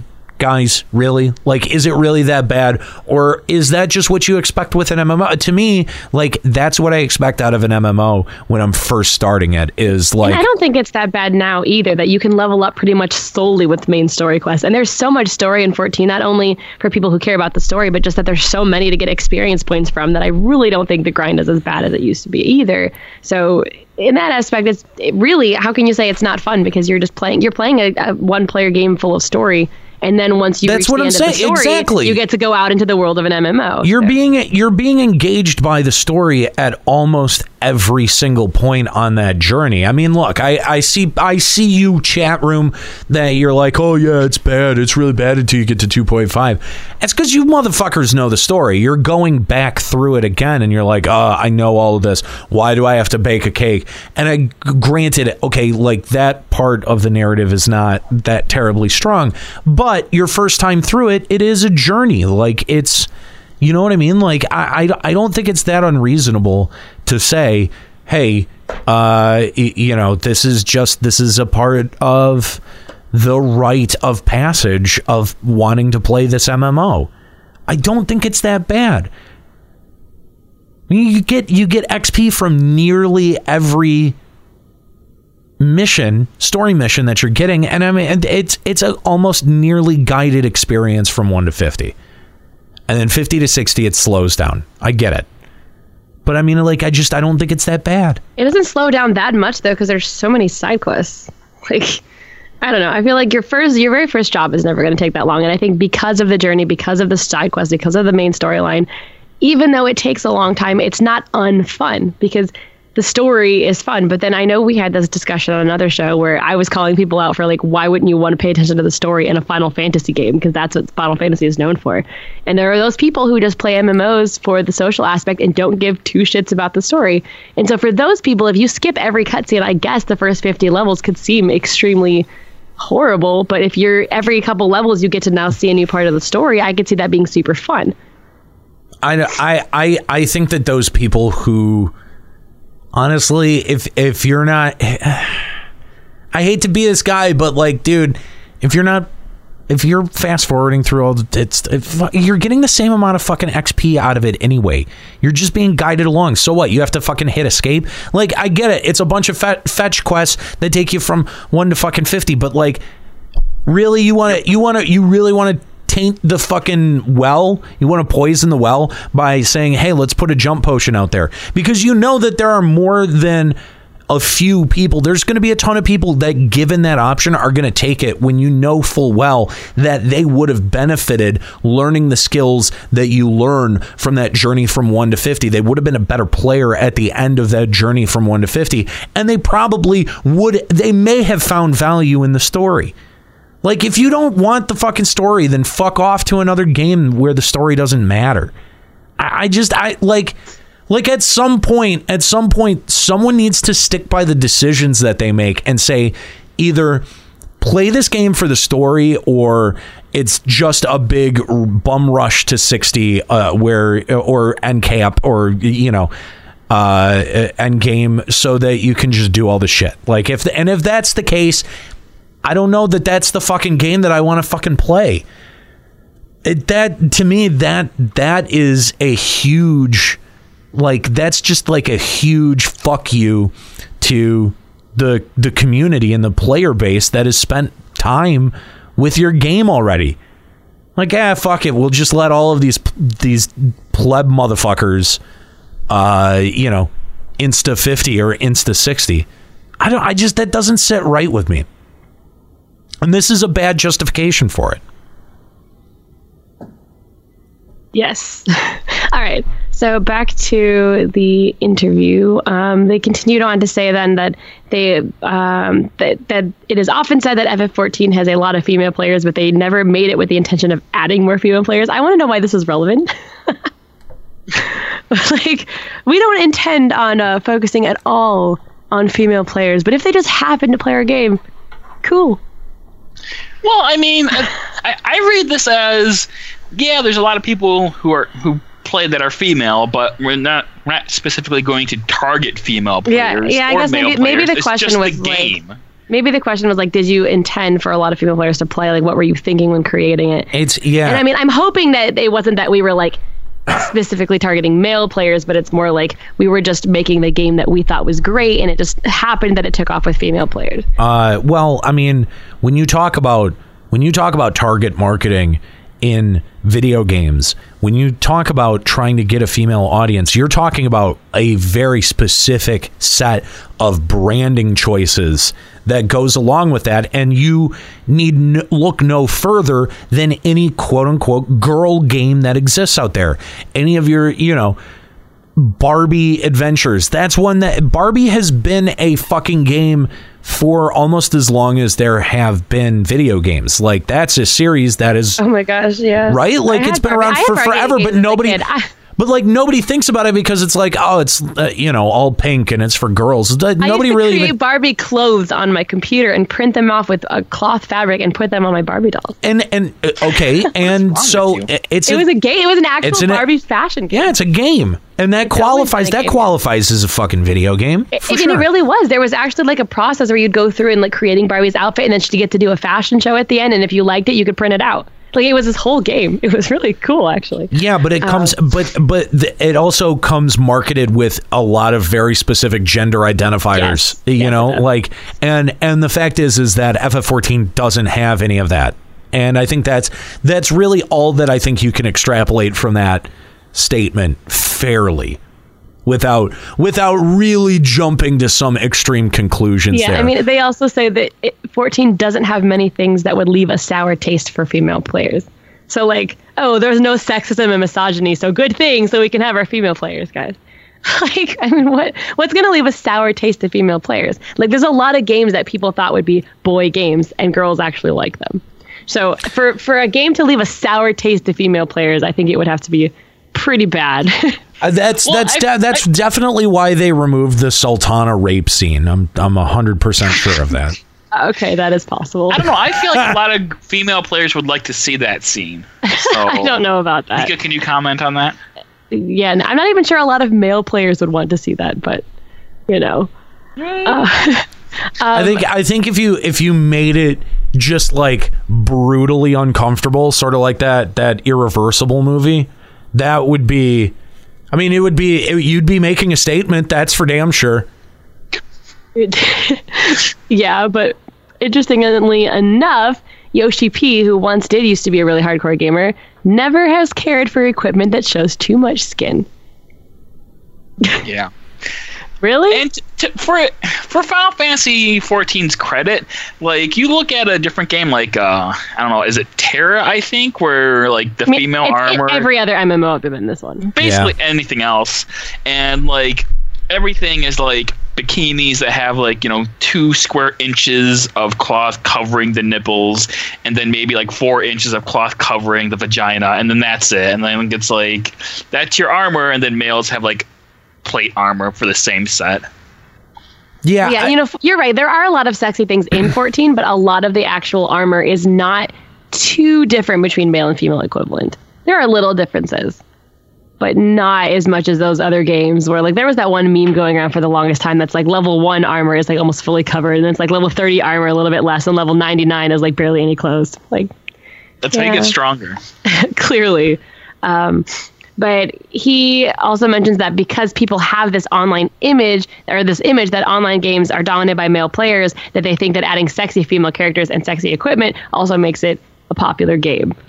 And I gotta say, I'm totally supportive of this decision. I think that it, like, the armor design for the most part is remarkably tasteful, and you're right, like, it is pretty ubiquitous among both genders. If something is revealing for female characters, it's generally kind of pretty revealing for male characters as well. Like, and I think that that's fair. Like, you can, especially with the glamour system, you can build whatever you see your character's image as. And I think that was a smart core design of FF14. But at the same, I wonder though. Like, I'm going to bring the next point into this one too, because he says that he believes that this is something makers assume on their own, and believes that if female gamers see some of those equipment, some of them might think, "What the heck is this?" But if that is their thought process, can they really say that they didn't think about female players at all when they made the game? Like, they didn't stop and think, "Oh, if we add really stupid equipment, female players are going to see it and be turned off by it." Like, to me, it sounds like they actually did consider it after they just said they didn't. To me, it seems like a very brief consideration of just like, who the fuck do we really think we are if we want to, add equipment that is just simply G strings and a fucking, the floss bikini, like it, you know what I mean? Like, that's so uninspired and boring from a game design perspective, that, and from an aesthetic perspective as well, that it feels like it was never even a consideration to go that route. That's what it feels like he's saying, I guess. Yeah, like even like among females, like, some of them want to wear that super skimpy bikini outfit because that's what they want to wear. So it's like they were trying to cater to, like, everyone who wants to have, like, they want to have a broad selection of armor and glamour in the game. So you have your bikinis, and you also have tank plate mail that covers everyone, even on females. So I think that's what they're trying to get at. Yeah, it's more like I totally understand the frustration of players who, when a male character equips one set, it's like full tank plate gear, and then when immediately when a female character equips it, it's like it's got some plate across maybe the stomach or parts of the breasts, or like maybe the shoulder pauldrons are intact, but for the rest of it, it's just like skin, boobs, here it is, here are the most important parts of my body for you to stab. That seems to me to be really, like it was a very easily criticized part of games for a long time, and it was just like, we got to put a stop to this shit because it's dumb, because it's just outwardly stupid and pandery, and like, let's not for girls, let's stop it, but just for good game design, let's fucking knock that shit off. And speaking of good game design, gender restricting glamour, terrible idea. Just let the males wear bunny outfits, for God's sake.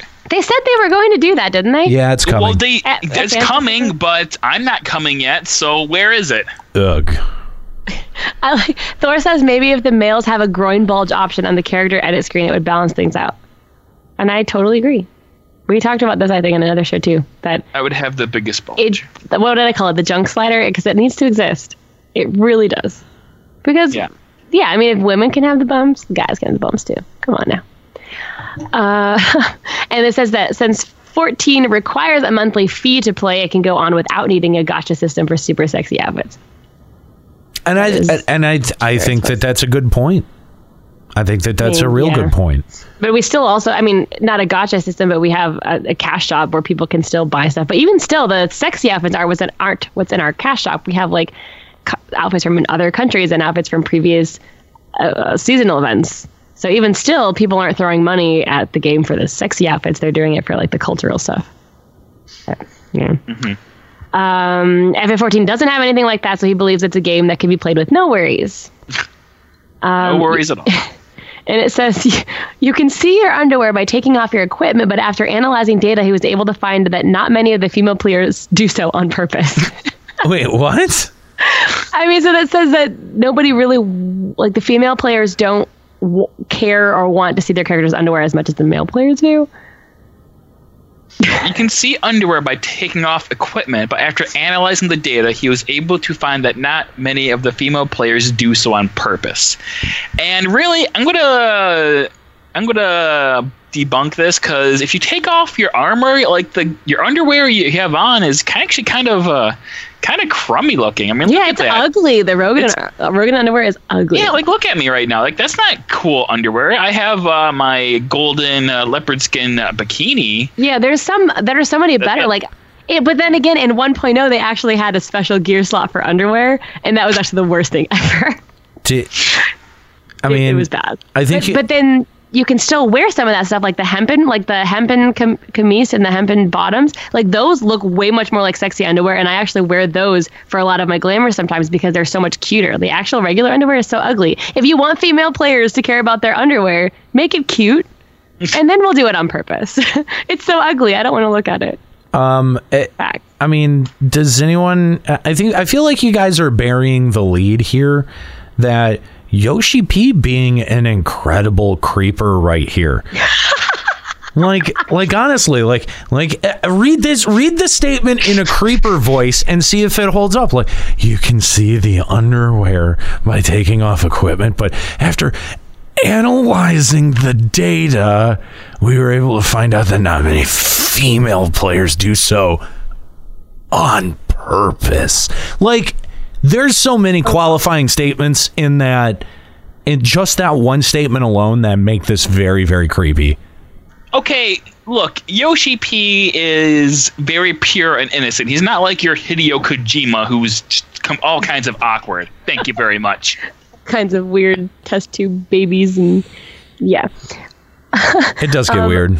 But okay. So where he says, okay, MMORPGs are enjoyed by people of various age and gender, so he feels that they need to do the opposite of catering it towards just a specific category of players. So he's trying to be inclusive of everyone, including the weird, creepy people who like to stare at underwear. He has to consider them because he is a good person.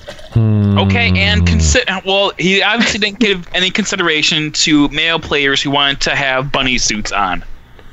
But he is considering because he said it's coming. Because we had to demand it for like 2 years. Yeah, but to be fair, I have never seen... Actually, that's not true. I didn't make conventions. I think I've maybe seen... Skuro, where the fuck is my hole? Get to digging. Hashtag derail their conversation. Why does it have a British accent? I don't know. Why does it have a British accent? That's terrifying. It's awesome. See, Kooky fixed it, but I made it better. No. I don't know how to... a person, not a robot. Are you shitting me? I don't know how to make text-to-speak sound British. I have to re-record all this dumb shit. Don't fuck around with it like that, you asshole. If it doesn't have the British accent in the post, then the people will just have to tune in live to hear what it sounds like. That's no! No! I can make it Chinese simplified if you want. Absolutely not. Fucking not. What about Croatian? No. No? Actually, I think it's kind of cool. You can change it. God damn it. We should give it a... Is there one that's more of like... Cause that was a good British accent, but you know the British accent they always use in all the fantasy games. If you change the settings again, I swear to God, I'll murder you.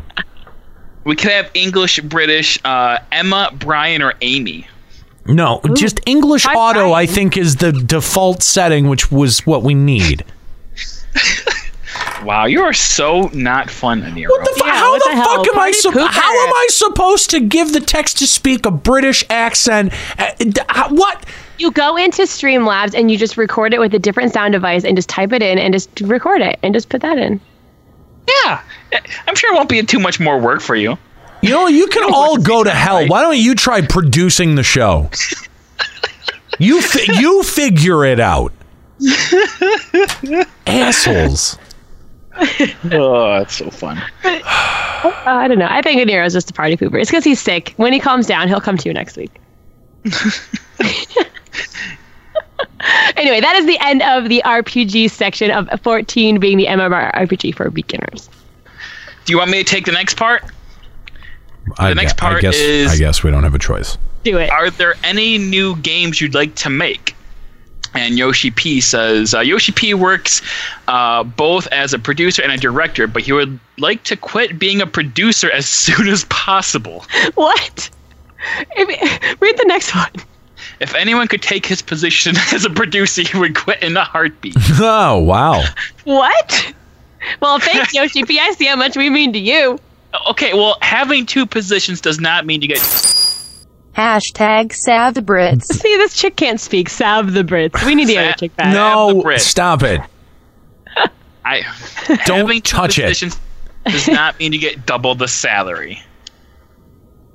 That's kind of having two positions. Oh wait, I mean maybe not double, but he at least gets increased salary, right? It doesn't sound like it. It sounds like they doubled his responsibility overnight and never increased his pay.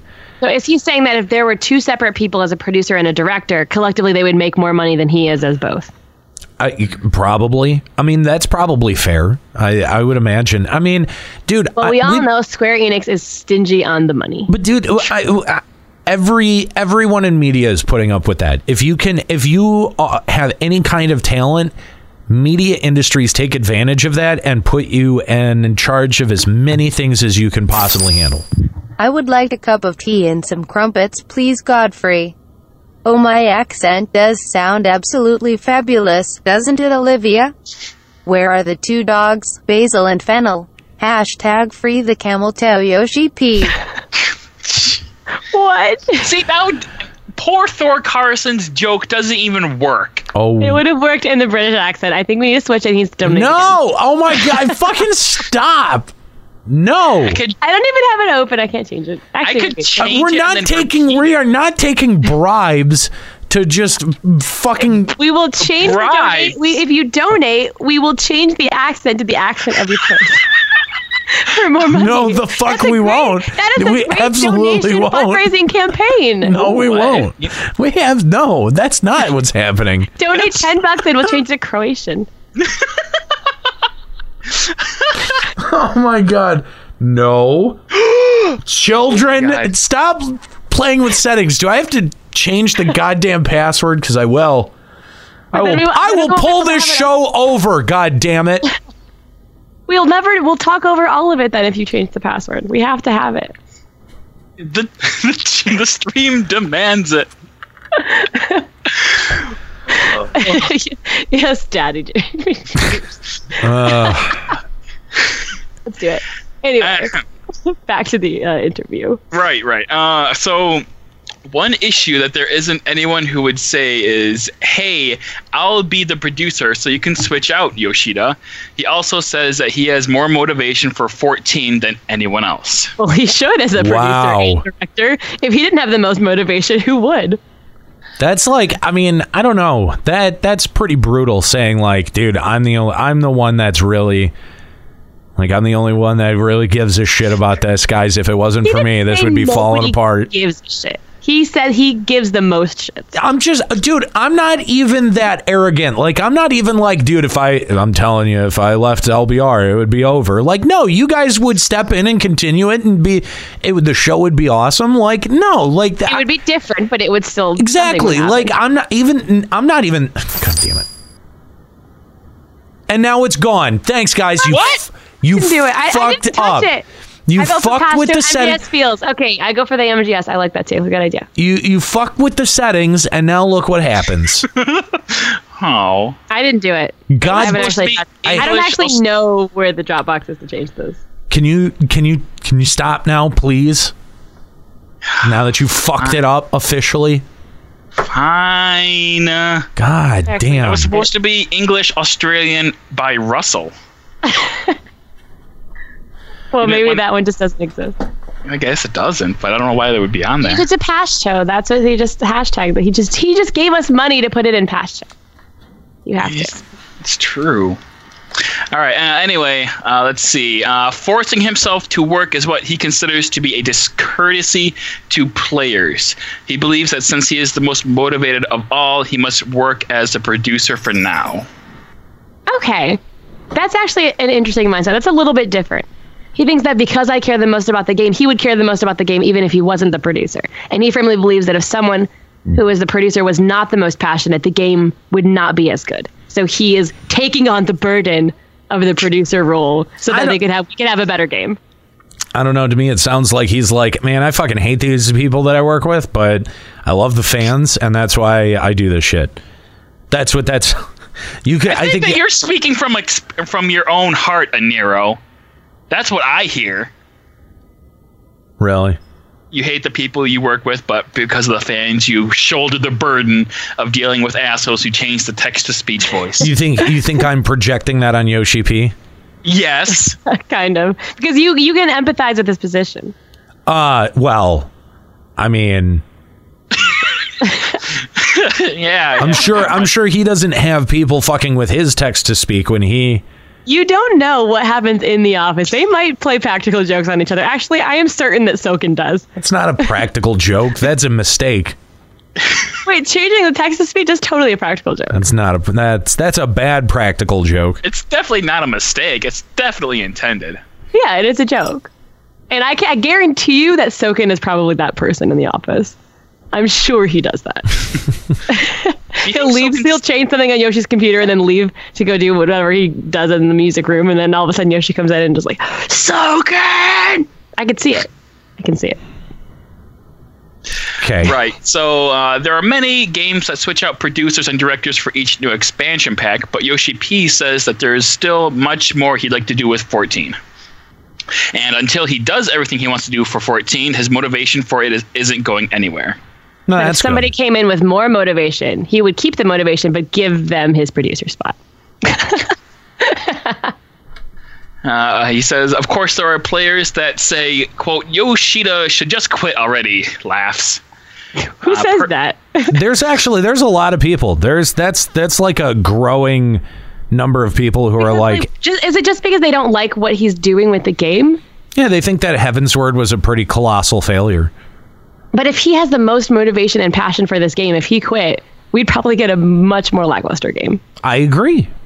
I totally agree. Especially, I mean... those people don't agree. I don't... Really? I mean, I don't know what the truth of the situation is. There might be someone... I don't know. He could be tooting his own horn here. Yeah, you think? Which we know he likes to do. You think? Just a little bit. Yeah. Personally speaking, Yoshida has plans for about 4 games that he'd like to make, but he'll work on those once he gets a little older. Probably the relaxing games he wants to produce. Yeah, I don't know. I mean, I wonder what he would work on. A relaxing Hello Kitty MMO. There you go. Maybe he'll make the first Barbie MMO. Nika. He says that the thought of raising his successor has occurred to him, but since there isn't anyone for now, it is what it is. I can't really tell, like, if he's passionate about the game or if he just wants to leave and peace the fuck out. Right? Like, This is the first time in an interview where I've sort of felt like he's letting a little bit of that, like, I kind of would rather be doing something else right now, sort of leak out. You know what I mean? But it still is his baby, so he is still passionate about it for that reason. And until I think he finds the perfect successor, at least we know he's not going anywhere. So. That's good, I guess. All right, so he has a favorite character in the Final Fantasy series. Let's see if the chat can guess it. Any gets or besses? Any gets or besses? Who do you think, Yoshi-P, in all of his glory, who would his favorite Final Fantasy character I'm just saying that in the entire series? This has been linked a few times in the chat. It's okay. Without looking, if you've ever not looked at it, just guess. Don't tell them that. Nobody actually looks at it. The links that Cookie clicks on or makes in the thing. I don't know that that's true. No, people do click, but... Okay, here's some guesses. See, without people looking, someone guessed Butts, someone guessed Y'shtola, somebody guessed Cloud. Those are guesses, and they're all incorrect. His favorite character in Final Fantasy is, of course, Sephiroth. Sephiroth or Sephiroth? You guys think that this may be a sort of wink and nod? Because I mean, you know, isn't he a samurai? Sephiroth has a Masamune. Yeah, that's and you know, we keep hearing about samurai. Soft confirm. No, well, I mean, we keep hearing about this, you know, this new Garlean, and how badass he's supposed to be. He's going to supposedly be doing something. I mean, you know, Sephiroth is probably is. I mean, he's remembered as one of the only villains that like really fucks with your party. Like, you know, when he kills Ares. Yeah, when he kills Ares, it's like a big deal. That sort of cements him as like even more, like, that's like a bigger deal than an enemy. Like, it makes it personal. It makes Final Fantasy VII like a personal vendetta story at that point. And I don't know. I just have to wonder what kind of themes that he's going to end up incorporating, that, you know, knowing that that's his favorite character. I think this is another soft confirm for Samurai, because I remember way back when, like, Yoshida said that he liked Mustadio in Final Fantasy Tactics, just like seemingly random in the interviews. Like, oh, by the way, I think Mustadio is really cool. Oh, I remember that. Everybody overlooked that, myself included. No, but like, you were one of the only people that like pointed it out and was like, that might be an indication of what job we get. And everyone was like, I remember poo-pooing that. Yeah, well, I poo-pooed it too, because, I mean, come on, a machinist, really? Come on. Yeah. It has, like, 2 job actions, and that's it. That's fair. Anyway, just some really interesting statements from Yoshi-P coming from this Game Focus interview. Of course, again, you can find that over at siliconera.com. Link is in the chat room. We'll also have it at our website, limitbreakradio.com. So the other article that was just burning up social media this week, Reddit, Facebook, we saw this everywhere, was this blog post that was posted over at mmorpg.com. Let's see, who was it that posted this? This was Michael. It was a column by Michael O'Connell Davidson that was posted on December 9th. So just in the couple of days since it's been published, a lot of people have been commenting on it over at MMORPG.com. It's also got a thread over on Reddit as well as the official forums. And so basically the sentiment that's expressed in this article is, hey, healers, you should be utilizing DPS. Doesn't matter what the situation is, that you should definitely be adding to your party's DPS. And how much of a contested issue this is inside of parties and a lot of pickup parties. Like, you'll run into healers that absolutely won't do DPS. Sometimes party doesn't even say anything. Other times multiple people of the party will get on you for it or kick you for it.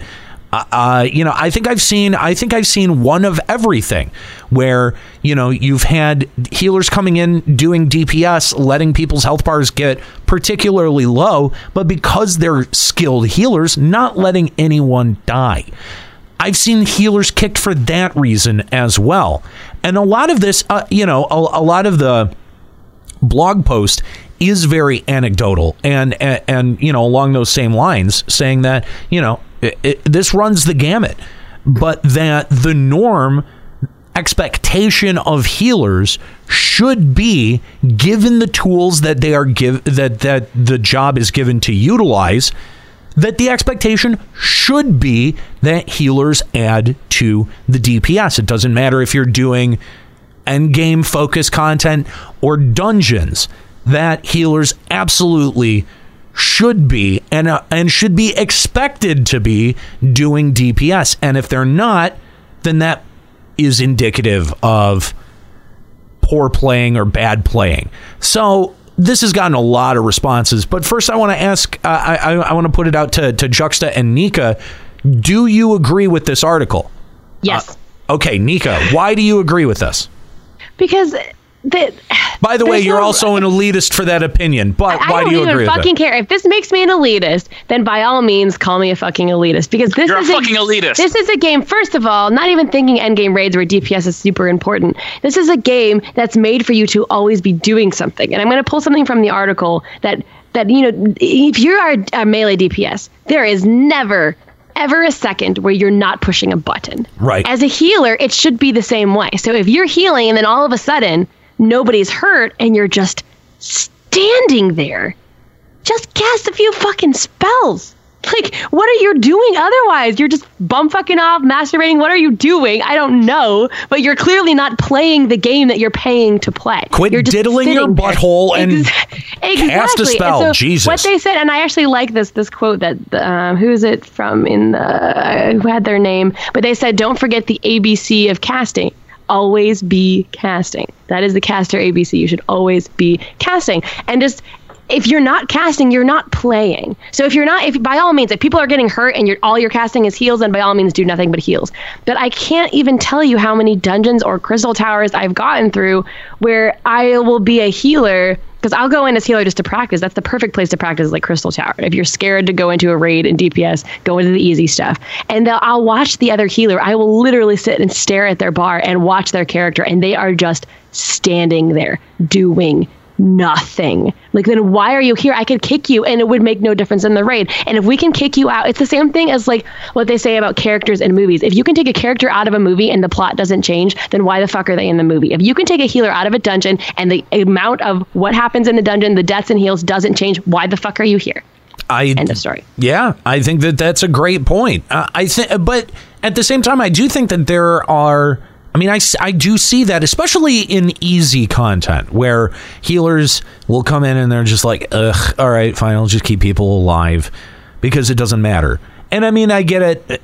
In a lot of those instances, it doesn't. If you're going in and doing, dungeons. And there are times where I purposely play with a limited capacity, where I'm not playing the full DPS that my job could do. If you ever see me on Machinist queuing for a dungeon, okay, just know, first of all, my DPS is going to be shit.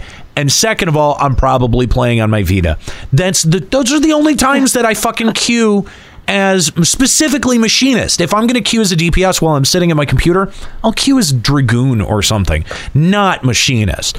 But I mean, and I understand that. Like if that's the case, or you know, if someone just wants to have like a fuck off run, or they're eating chicken nuggets for 10 minutes instead of doing DPS, and they can just keep the people, as long as you're keeping people alive in easier content, fine. But I do think that it should be part of the base expectation of healers to be contributing to the DPS in some sort of way. By the way, we want to hear from you on this. Call the show, Limit Break Radio on Skype, 810-515-8715, limitbreakradio.com/Discord. You can sound off on anything that we're talking about, but we want to hear from you. Do you expect healers to DPS in your parties? Where, you know, at what point does it become negligible? Like, at what point is it like it doesn't really matter if you're doing DPS or not? You know, like there's certain dungeons or certain raids where I don't check people's performance. I'm just like, what? Like, I'm as tuned out from what I'm doing as I'm sure they are. And I think that it becomes kind of an unreasonable expectation in those cases. But then again, maybe, I don't know, maybe I'm just a cooler dude than most people. But and I get that some people are having bad days, or they don't feel well, or they just want to do their roulette and get it over with. But it happens way more often than the occasional person who's having a bad day. I totally agree. Juxta, how about you? What do you feel about healers doing DPS? Look, it's pretty obvious. Healers, your role and your job is in the name. You heal. You're not supposed to be doing damage. You are just putting the party and literally everyone else at risk when you are doing DPS. So don't stop using cleric stance. You're not a DPS. You're putting forth really terrible DPS numbers too. So I don't know what you're trying to prove. You're just trying to get quick queues, so just stop trying to do DPS. You are not impressing anyone. Okay, now you're probably making everyone wipe. Now I'm going to ask Juxta the person and not Juxta the character. Is that really how you feel, or are you just being a troll? What? No, that's exactly what you should be doing. When you play healer sometime, don't you? You have a healer. Yeah, I have white mage. And you don't ever DPS? Do I? Well, I mean, I do DPS because I want to be. But it's in your name. Your name is to be a healer. So why are you DPSing? It's in your name. You shouldn't be You shouldn't be doing anything but healing. I'm basically queuing up as the third DPS. So. But it's in your name. It says healer. I don't heal. Your icon is green. I know. I'm lying. I don't actually heal when I'm on healer. I just do that so I get quick queues. See, I'm the reason why SC needs to remove cleric stance, because I never heal as a healer. I never leave cleric stance. So you DPS so much that nobody gets healed when they die. Yeah, basically. Oh, I see. Okay, well, I'm taking the Dark Star approach. That sounds a little bit right. But then how can you sit here and tell healers that their job is to heal when you don't heal? Now you're a hypocrite. Yeah, I'm a definite hypocrite because I queue up as a healer, but I never heal because healing is for women and pansies and pussies. Oh wait, I just said the same thing 3 times. I guess I'm. Whoa! Ow! Oh damn it! Why can't we mute Juxta? God. This would be the perfect moment. God damn. What? It's just you're a jerk. That is. I'm just calling it like it is now. You are a jerk. No, you're a troll, a bad and a person. Jerk. Square Enix and Yoshi-P back me up. They do not take into consideration any healer DPS in their endgame calculations, okay? That has nothing to do with healers being female. No, well, oh my god. No, but right, it's true. But the fact that they don't, I think, is even more reason to encourage healers to DPS. Yeah, so you can do stuff at lower level that way when everyone bitches about not being able to do things because they're not high enough level, they don't have enough gear. But if the healers DPS, you can do stuff. I mean, but the thing is I mean, works for everyone. Unless you're really paying attention to other people's performance and not your own, either because I don't know, like some people can put themselves on autopilot and it's pretty kind of amazing, but they can not pay attention and pay attention to what other people are doing and critique. I'm not like that. Like, I'm just like, I got to make sure that all the mobs are red on me. You know what I mean? Like, I'm doing other shit. I'm not paying attention to what the healer's doing unless I'm dying. You know, like, and that's true of 90% of the things that I do.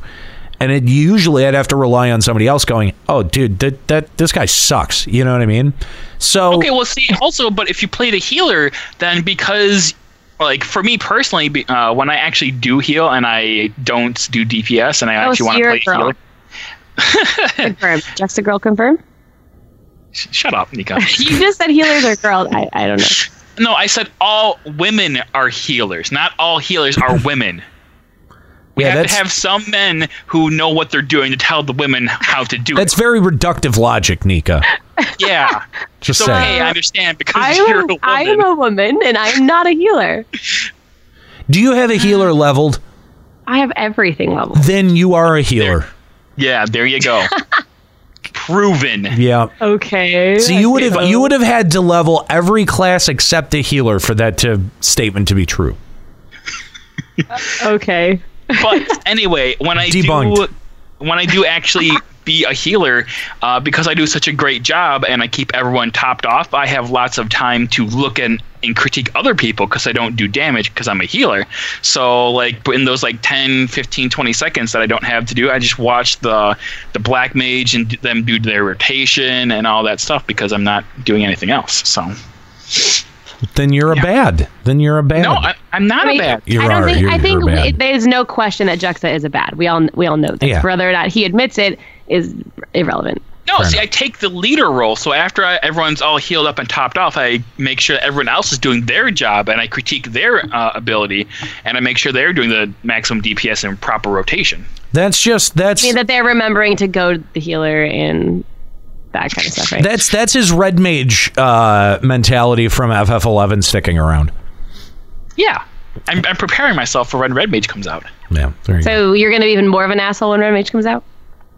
It's called being the best job in the game, Nika. When you are the top of the top, you can look down upon the plebs and spit upon them. I mean, lead them. Let's go back to our phone lines and talk to Isabel Drake from Balmung, who's hanging on the line. What's up, Isabel? Thanks for calling Limit Break Radio. Hey, what's up? I feel like I've got a bit of a unique position on this because I have two characters that I have an endgame. One is a Scholar main and one is a Dark Knight main. So I feel both ends of the spectrum. Okay. Whenever I run a Scholar, I'm on Cleric stance 98% of the time. I heal to pop whatever that AoE Lustrate is. And yeah, that really big. I love it. I love when I can get into EX and have it done in 17 minutes. But I also, just for funsies, I sometimes play Astro, and I have White Mage leveled for the title. I fucking hate White Mage. When I'm an Astro, I'm not as good at DPSing, so I don't really try to as much because I would rather us move a little bit slower through the dungeon than wipe and have to go all over because I fucked up when trying to DPS. Right, but would you ever sit there and do absolutely nothing?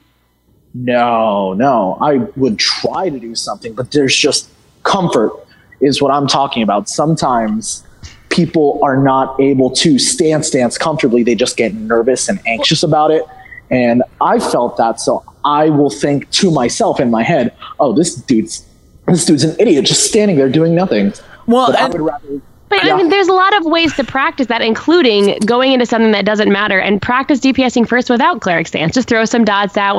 Once you get a little more comfortable, throw in some stone or some whatever. Like just little by little ease into it, and then work in the stance. Well, not just that, but I think that's an entirely different situation from someone who is just refusing obstinately to contribute to DPS. If you've got someone who's like, all right, I don't know this fight, I want to be able to react properly, like that's different, okay? And becoming comfortable with the fight and the way that the mechanics in the fight work is all part of being able to stance well. You know what I mean? You've got to be able to, sort of like predict when certain moves are coming and when it's important to be in which stance, when it's important to be healing, when the big heals have got to come out, when the tank buster comes out. Those types of things are things that you learn over time. And I think if someone called you out for being a shitty healer or something, and you go, like, if I was in a party and someone was like, I'm not, I'm not contributing to DPS because I'm not sure of the fight. That's totally justifiable to me. Totally justifiable. We were talking about pickup groups earlier. So if you're pugging something and running in Duty Finder, you should expect them to know their job at the very least. That's it. You shouldn't expect them to go above and beyond because people are fucking idiots. If a healer can keep the party from dying, that is my base level expectation. I would love for them to do more, but you know what? I don't know these people. I have zero to no faith in people, so whatever. But if it's the regular expectation of the entire community that healers should be learning to DPS or should know how to DPS, then you know, like, that whole idea of like booting people for not contributing to DPS becomes a little bit more defensible. I think right now in the culture that we have, it's not very defensible. That's kind of an asshole move. But, you know, like in situations where you run up against this, it's always better to try to help or teach someone. You know, if you provide them with some kind of experience or something that they, you know, some kind of learning statement that they can walk away from the encounter with, that's way better than just booting them out of the party, because guess what? They're not going to learn the thing that they don't know how to do if you're not willing to fucking help them. That means that you're relying on the rest of the community to do it for you. And that's kind of shitty. That's like handing someone a piece of trash and going, "Here, throw this away for me." Like, you're releasing shitty players back into the community and saying it's your job to train them, not mine. What kind of arrogant piece of shit are you to say, "Oh, well, this is not my problem"? I get that there are some people that, like, you just don't want to deal with after a while, and it gets irritating. I understand that. There are the unhelpables. I get it. There are people who, when you try to help them, are complete dicks back. And I think that completely warrants a booting. But if you're not even making the effort to help that person understand the thing that you're trying to explain, go fuck yourself. That's so arrogant. That's so arrogant. And I, you know, like, that's a thing that's really hard for me to sympathize with. Anyway, thanks for the call, bud. Limit Break Radio on Skype, 810-515-8715, limitbreakradio.com/Discord if you want to call in. And I'd love to hear from more people about this. Like, do you expect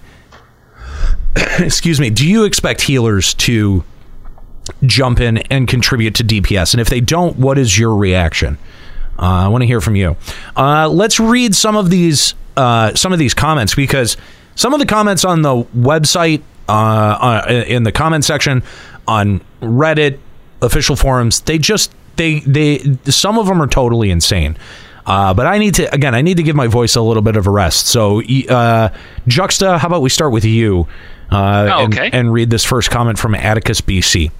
From Atticus, BC, he says, "The sort of nonsense found in this article is one of the reasons I quit FXIV. Prescriptive, inflexible yammerings about how so-and-so and such was, quote, doing it wrong, unquote. And they say they can't do that, quote, get good, unquote. Honestly, I'm surprised that MMORPG would publish this article. They've always struck me as a site that embraces the fun of games and understood that people's different ability levels and play differences. And don't tell me that little silly line of how that starts as accounts. It's the equivalent of saying, I don't want to offend, but... Get off your high horse and let people do what they want. That goes for people who kicked you for doing damage too. If it's going fine, who cares?" Well, first of all, let me just say, I'm really glad that you quit FF14. Get fucked. Oh my God. I hate people that say if it's going fine, who cares? It's going fine, but it could be better. It could be perfect. Fine is not acceptable. And this is the thing that people fundamentally misunderstand about the get good thing, right? Is that it would absolutely apply to this. Like, push yourself to be better, right?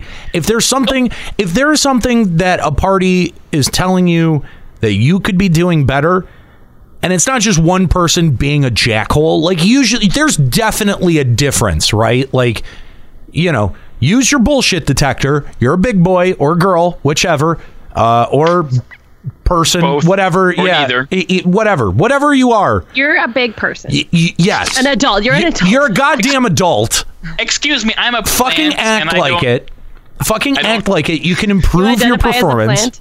Yes, you can improve your performance. You can handle some criticism, and you know what? Like, if they're right, you know that they're right.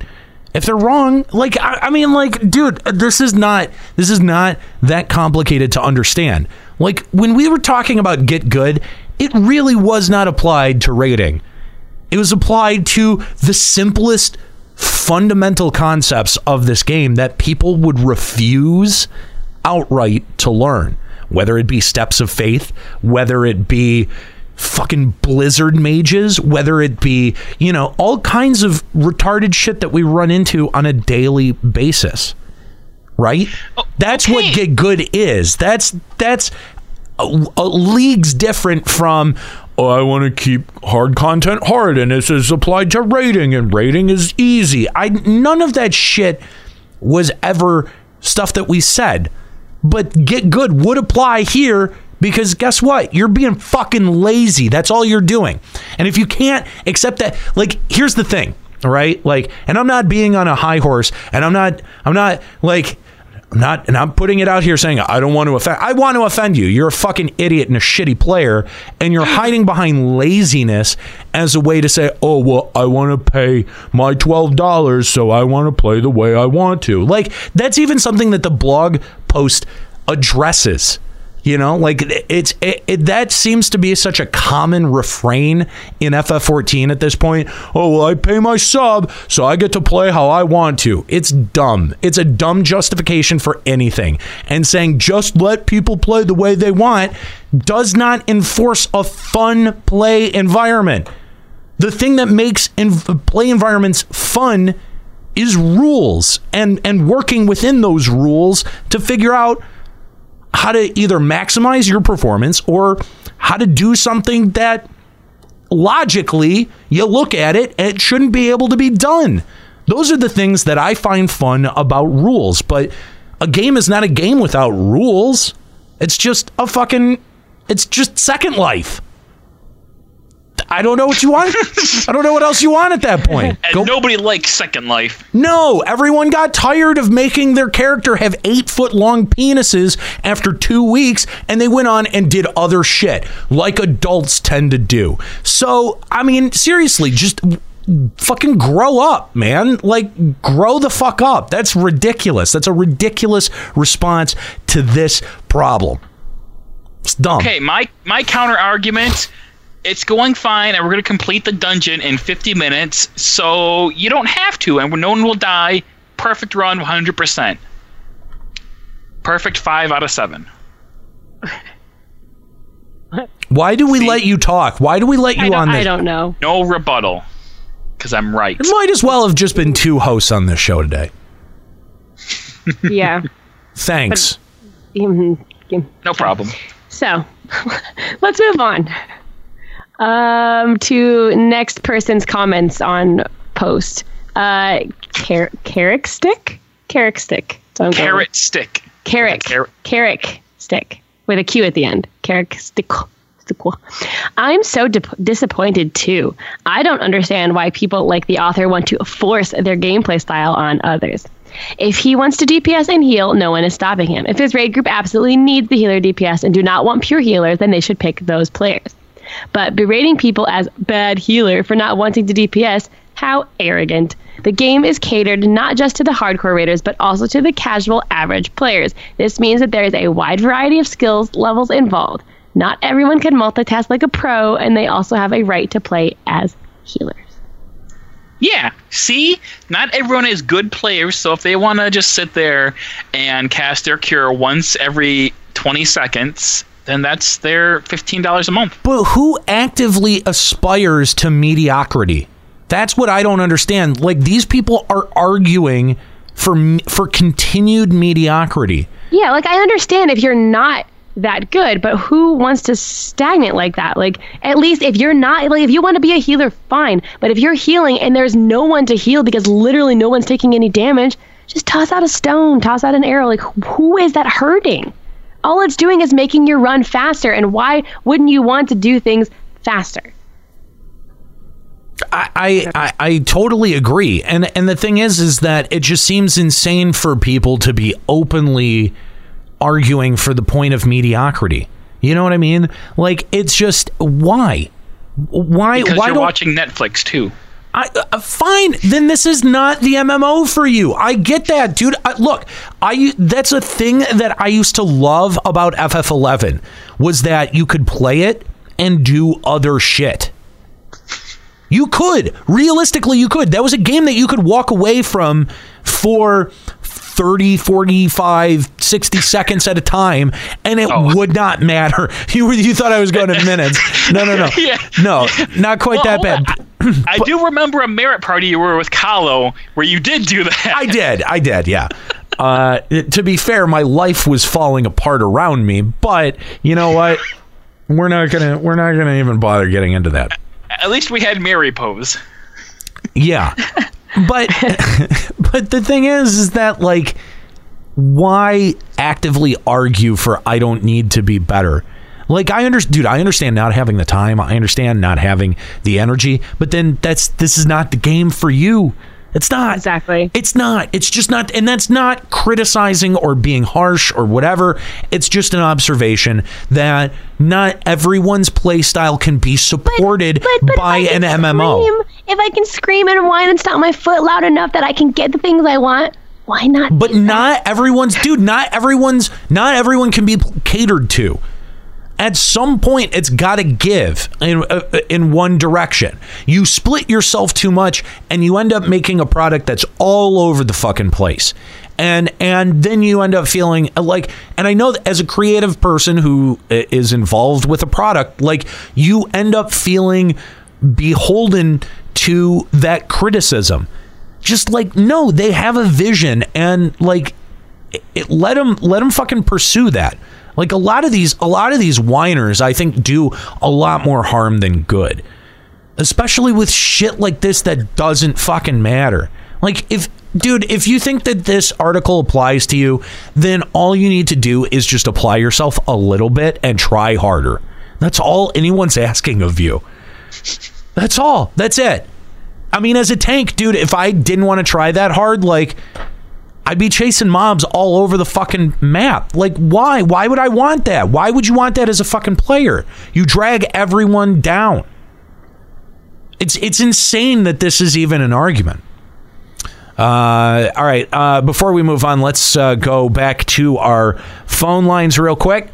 We're gonna talk to Ryuichi. What's going on, Ryuichi? How's it going, man? Hey.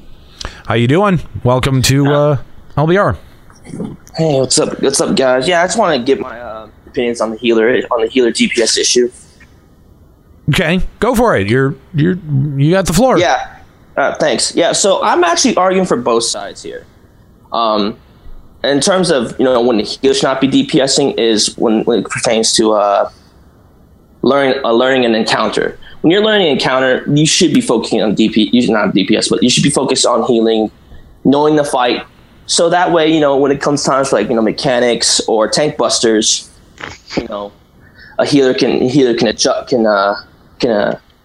adapt and act accordingly.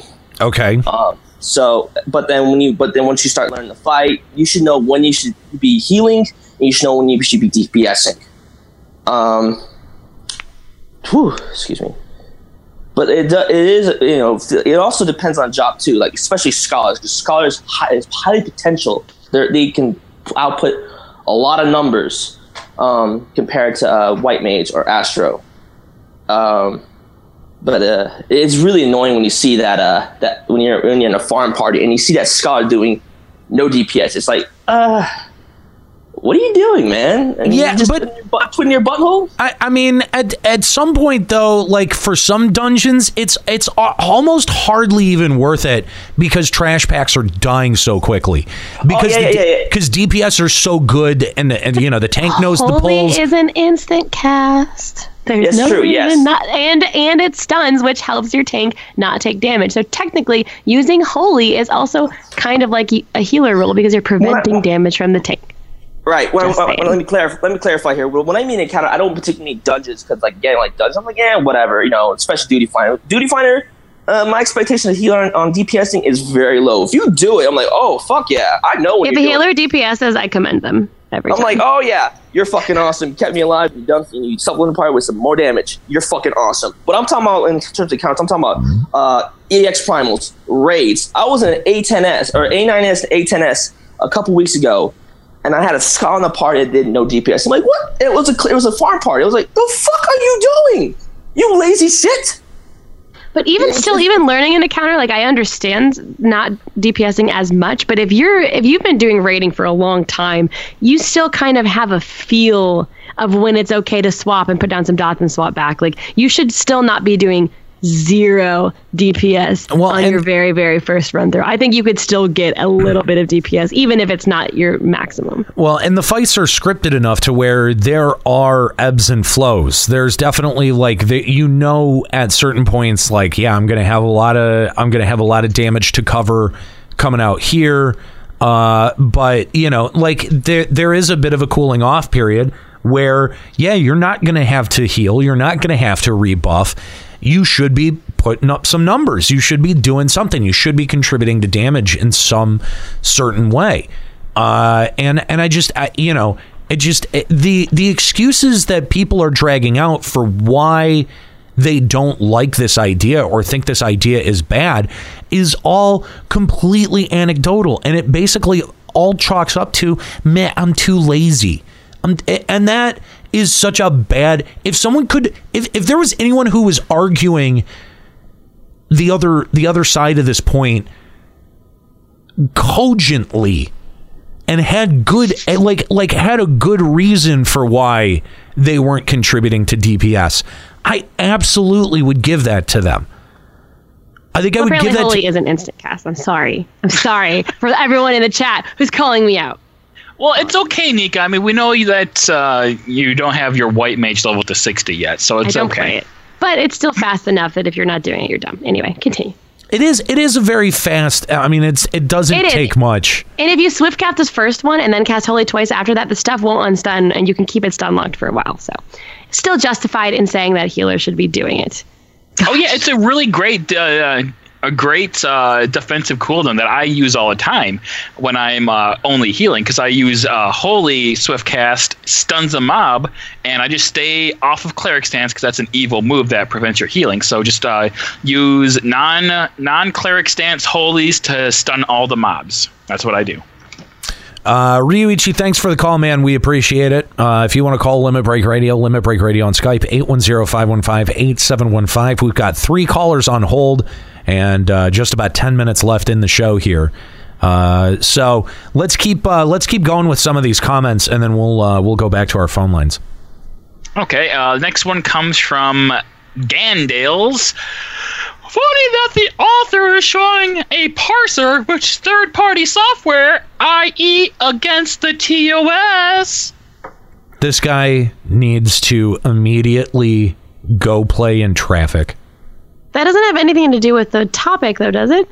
No, he's just chastising the author for using a parser, which means that they're pretty much the most insufferable human alive. Like, the way they said against the TOS makes it sound like if the article was about, like, not breaking TOS and then showed a parser, I could see why they would call them out. But this was literally about how to play a job, which has nothing to do with the parser. Yeah, this person's just like one of those, like, if you ever use a third-party tool, then your opinion doesn't matter to me. I see. No, it's a method of discrediting this the author. Yeah, he's discrediting the author, which is an efficient way of debunking the whole argument that the author is providing. Is because if the author isn't a good person or a human being, then you don't have to listen to anything they say. Exactly. Yeah. Yeah. Thank you. Let's what's this next one from Averix is this is why DPS meters are cancer in an MMORPG gaming. Really? I mean, I see. At least that's a little bit more relevant of a comment than the last one. At least this one is saying less people would know that healers weren't DPSing if you didn't have a parser to tell you. I mean, which is not wrong. But that's such reductive logic, though. That doesn't solve or address the fucking problem that you're being a lazy twat by not wanting to cast magic. Well, that's not. I don't think that's that complicated. And all of these comments, like, really all they're doing is this is just the most ridiculous shit piling. Like, not even relevant at all to the point. I mean, at least the first two comments that we read, they were like they were shitty points, but they had points. They had some kind of counter argument. What the fuck what is that? This is like you use a parser. Comments. Yeah, you use a parser. DPS meters are cancer. Like, goddamn, dude. Just the dumbness. The dumbness of this shit is astounding. Mood sore, and this is why I don't play Final Fantasy 14 anymore. Great comment, great contribution. Good, fuck off then. But, like, what does that mean? That the author's opinion is stupid, or that you don't like the people the author is talking about? Your comment could really go either way. I'm just happy. Contributed so much. I'm just happy that this person doesn't play FF14 anymore. I'm very satisfied with this comment. I don't think it needs any more information because he said exactly what he wanted to. This is exactly why. Well, okay.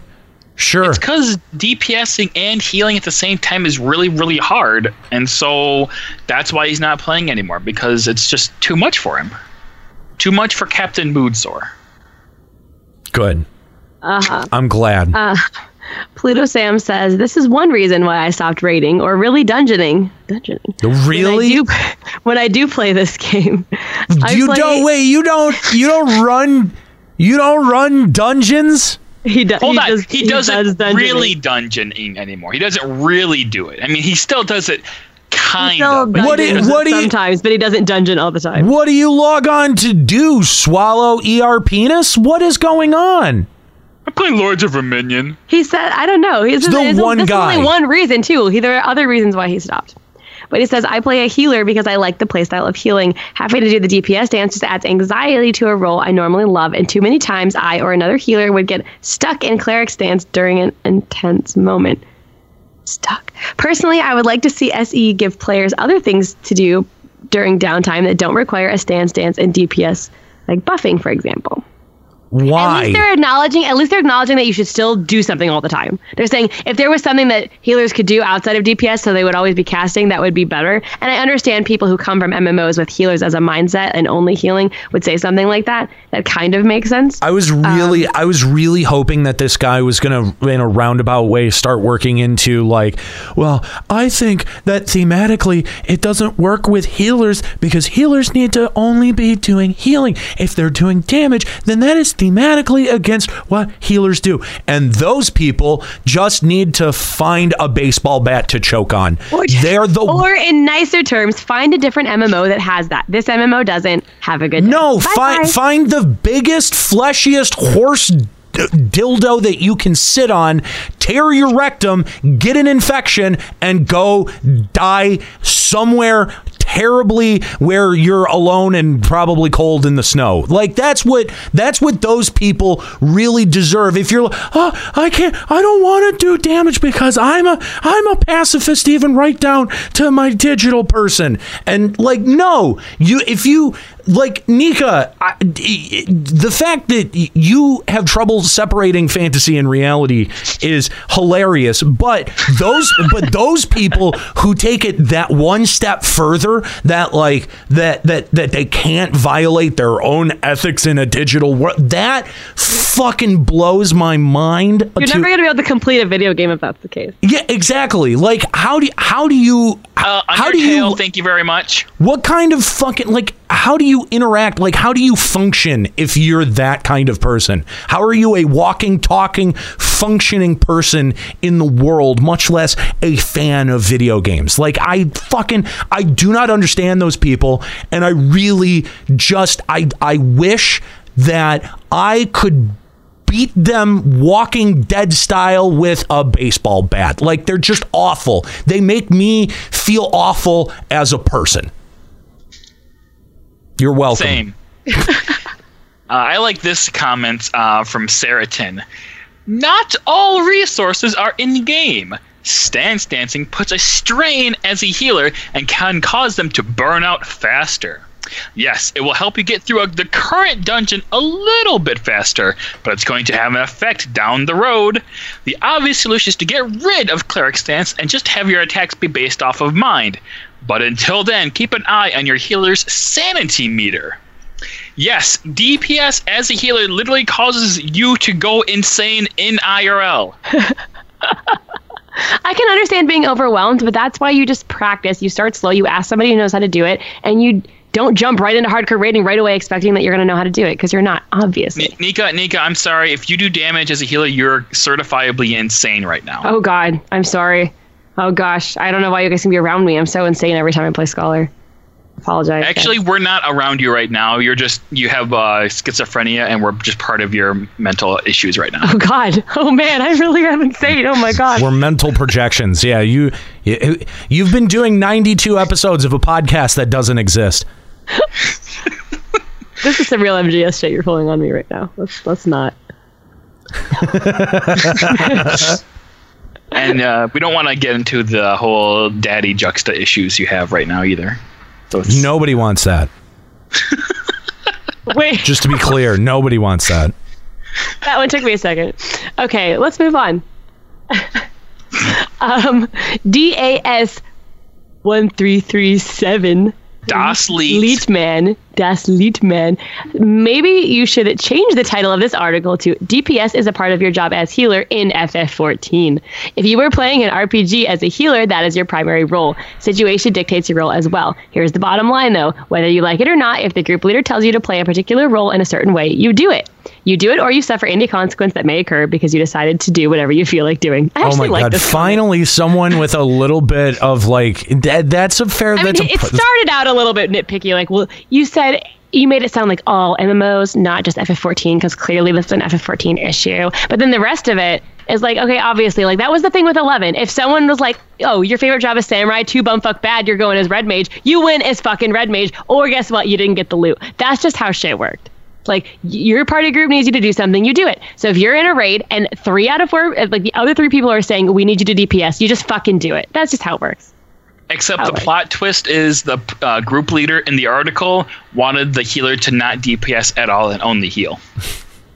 So he's telling you have to only heal and never DPS. I don't know if I would ever listen to a person in a dungeon told me never to DPS. But he is the group leader, Nika.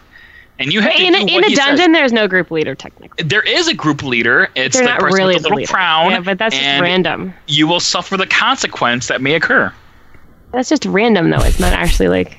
I mean, to be fair, if they wanted to kick somebody, they'd have to do it by group vote. So you would have to have the majority of the party with them.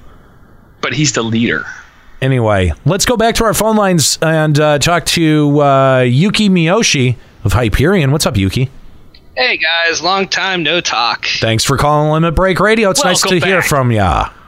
Yeah. So I want to talk about this topic real quick. My opinion on this is that the community expects healer DPS all the time, or a fair amount of it. And, I'm okay with that to an extent. I think the biggest thing is healers do have to prioritize making sure that the party stays alive, but they need to also contribute to getting through the content and playing and concentrating on the content they're in. Yes, you go into a dungeon.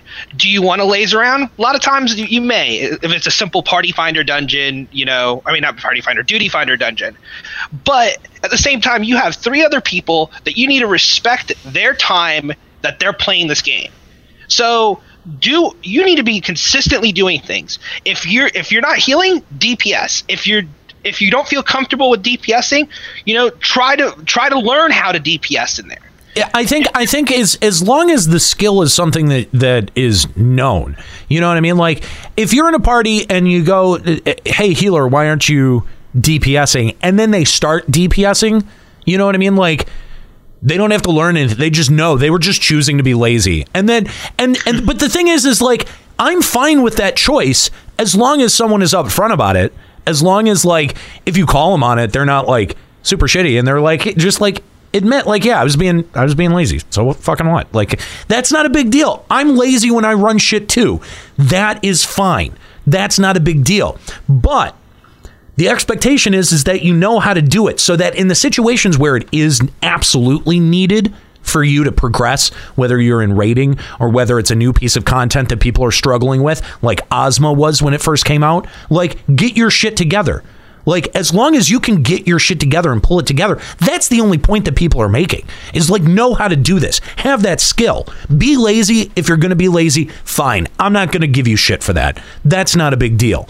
But as long as the skill is there and you're not going like you plug in your ears and going la la la la la, I don't need to learn it, la la la la la, it's not applied to me, la la la la la, I have a healer icon so I don't need to know any of this shit. That's the fucking attitude that needs to be crushed like a roach. That shit is that is to the detriment of absolutely everyone, and that's the kind of shit that no one should put up with.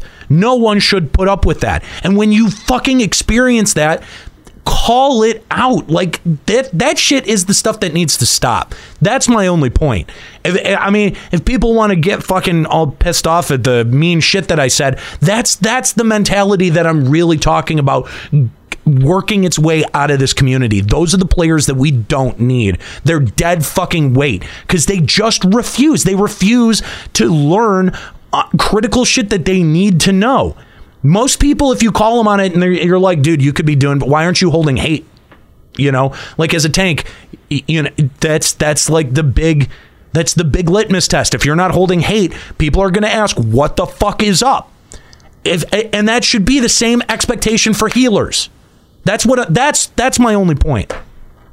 No, and I agree with you on that. I feel like there should be a litmus test for every type of job. Granted, with DPS, unfortunately, the only way we really have to tell that is through the third-party tool currently.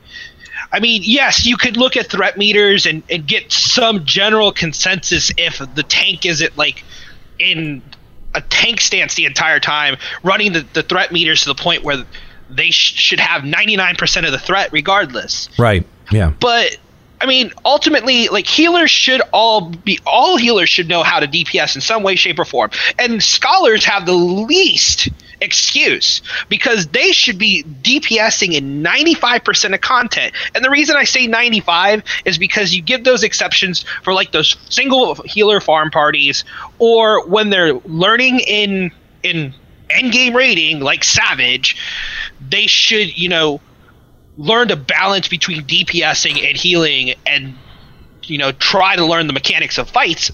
Those are the few exceptions. They should be DPSing almost consistently. And that's because they have a pet that will do 95% of the healing for them. So, that's the other thing that people need to understand is pick your job. Yeah, if you don't ever want to DPS as a healer, there's a problem. If you want to minimize the amount of DPSing you're doing as a healer, play Astrologian, play White Mage. I would say play Astrologian because there's other things you could be doing to benefit the party that isn't just DPSing or just healing, and that's with the cards. So, sure, find a way to keep yourself occupied, and yes, you should learn how to DPS and be able to do it when you need to. Yeah, no, I totally agree, Yuki, and I think that's really all that article was really arguing for was make sure that you have that skill set developed.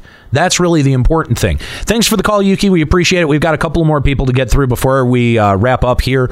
We've got Taser and Thor waiting on hold, so we'll get to them before we wrap it up. But, I mean... let's get through another couple of posts here before we wrap it up. But I mean, like, do you guys agree with that? Where it's really more about having the skill set developed than necessarily using that skill set every single time that you are on the battlefield? Yeah, I mean, if I'm not going to troll or whatever, yeah, obviously you need to have the skill set of being able to do damage. Like, obviously, like. I mean, in this game, healers don't really do enough of anything. So if you either have two options. You can either sit there and watch Netflix, or you can make the dungeon go faster. And it's really up to you how you do it, but you need to know how to do it. It's what it basically amounts to. Exactly, and that's the thing. Like, where if you're requested to do it and you don't know how, like, I think that's what makes you the shitbird instead of, you know, people who just make the choice. Like, they're like, yeah, hey, fucking, this is a really good episode of 24. Fine, that's fine. I'm not going to begrudge that. I'm not going to, like, you know what I mean? I'm never going to be that player who's going to be like, dude, whatever. You know, like, that's not the issue, especially because generally nobody has that attitude when they're running content that matters. When they're running content that is difficult. It's only when you're at the scrub tier shit that people pull that kind of stuff, and then it's like, who fucking cares? I get it. I kind of get both sides of it. What I don't get are the people who are like, nah, this isn't a thing that matters, and because I pay my sub, I can play how I want to, like that. Yeah, you like the play style. Yeah, I just fucking that's the thing that really I don't understand, and I think is just childish. It's stupid. I like this comment from Warlicks. I've always hated it. That is forced down my throat, and that healer DPS is taken into account when SE creates raids. People play healers to heal and buff, and occasionally DPS, sure. But I prefer the tank going DPS mode that is going to me get DPS and is safer, and I don't have to stance. That's at max level. And as low as Scholar, I don't need to heal at all, but the fairy is the main healer there. So I DPS as hard as I can. Hard. And that's one nuke that barely hits for anything over and over. But at least I'm pressing something. Dots on bosses, sure. But man, that punctuation really makes it, I feel. No. Yeah, there's dots all over the place. And commas. Even gasps. Jeez. That was a thing. Thanks for that. Something. Thanks for You're that, welcome. Juxta. That was very dramatic. That was very dramatic. I know. It was dramatic breathing. Let's go back to our phone lines and talk to Taser. What's going on, Taser? How's it going? Pretty good. Hey, I'm all for healers DPSing when and if they can, because there are times when you actually have to, because the DPS are not clearing the DPS checks, or you're in a fight where, you know, if it's going on longer, it's just not, it's going to be worse overall. Yeah, I totally agree. I mean, there's definitely points where it feels more necessary. And if you're not stepping up and meeting that challenge, or, I mean, that's the other thing, is if you keep failing on something, if you keep wiping on something again and again, and, you know, it's because of slow DPS, fucking, what's the healer doing? You know what I mean? Like, that should also be another instance where you're going, okay, who's not doing what they should be doing, and healer DPS should be an expectation that's there. Totally.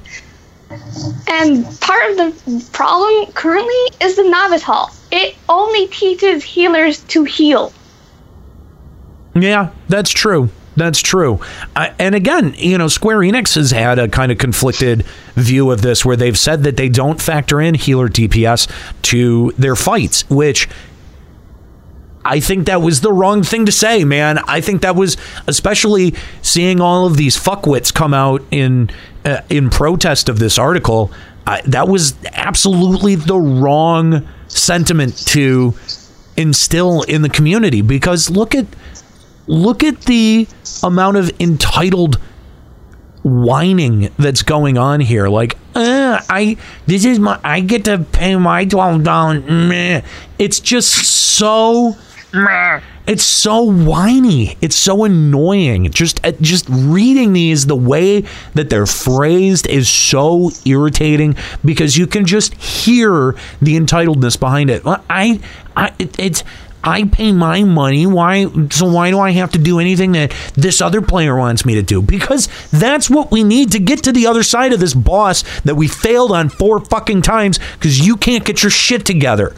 Like, that's totally reasonable. And if you continue to not get your shit together, you should be kicked. And you should have to deal with that. Like, whatever negative repercussions come with that. Oh, sorry, someone damaged your fragile fucking ego because they booted you from a party. Why don't you go cry about it, emo kid? Fucking slice vertically along the fucking wrist, because the other way is just a cry for help. Okay? This is bullshit. Don't let your emotions get so involved in a goddamn fucking video game.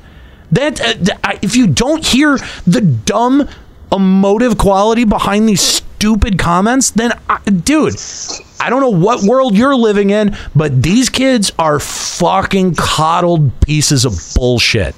This whole argument is bullshit. Thanks for the call, Taser. We appreciate it. If you want to call Limit Break Radio on Skype, 810-515-8715, limitbreakradio.com/Discord. We'll take one more call here before we wrap up. Again, thanks, Taser. We appreciate it. We always appreciate hearing from our fans. It's been fun to rant at you guys. I love ranting. I love how we're like, this whole topic is bullshit, so it makes a perfect topic for LBR. It does. It does. Because, how often do we talk about bullshit? We talk about bullshit all the time, whether it's bullshit Reddit comments, bullshit YouTube comments, bullshit Guildwork posts, whatever it is. We talk about dumb shit all the time.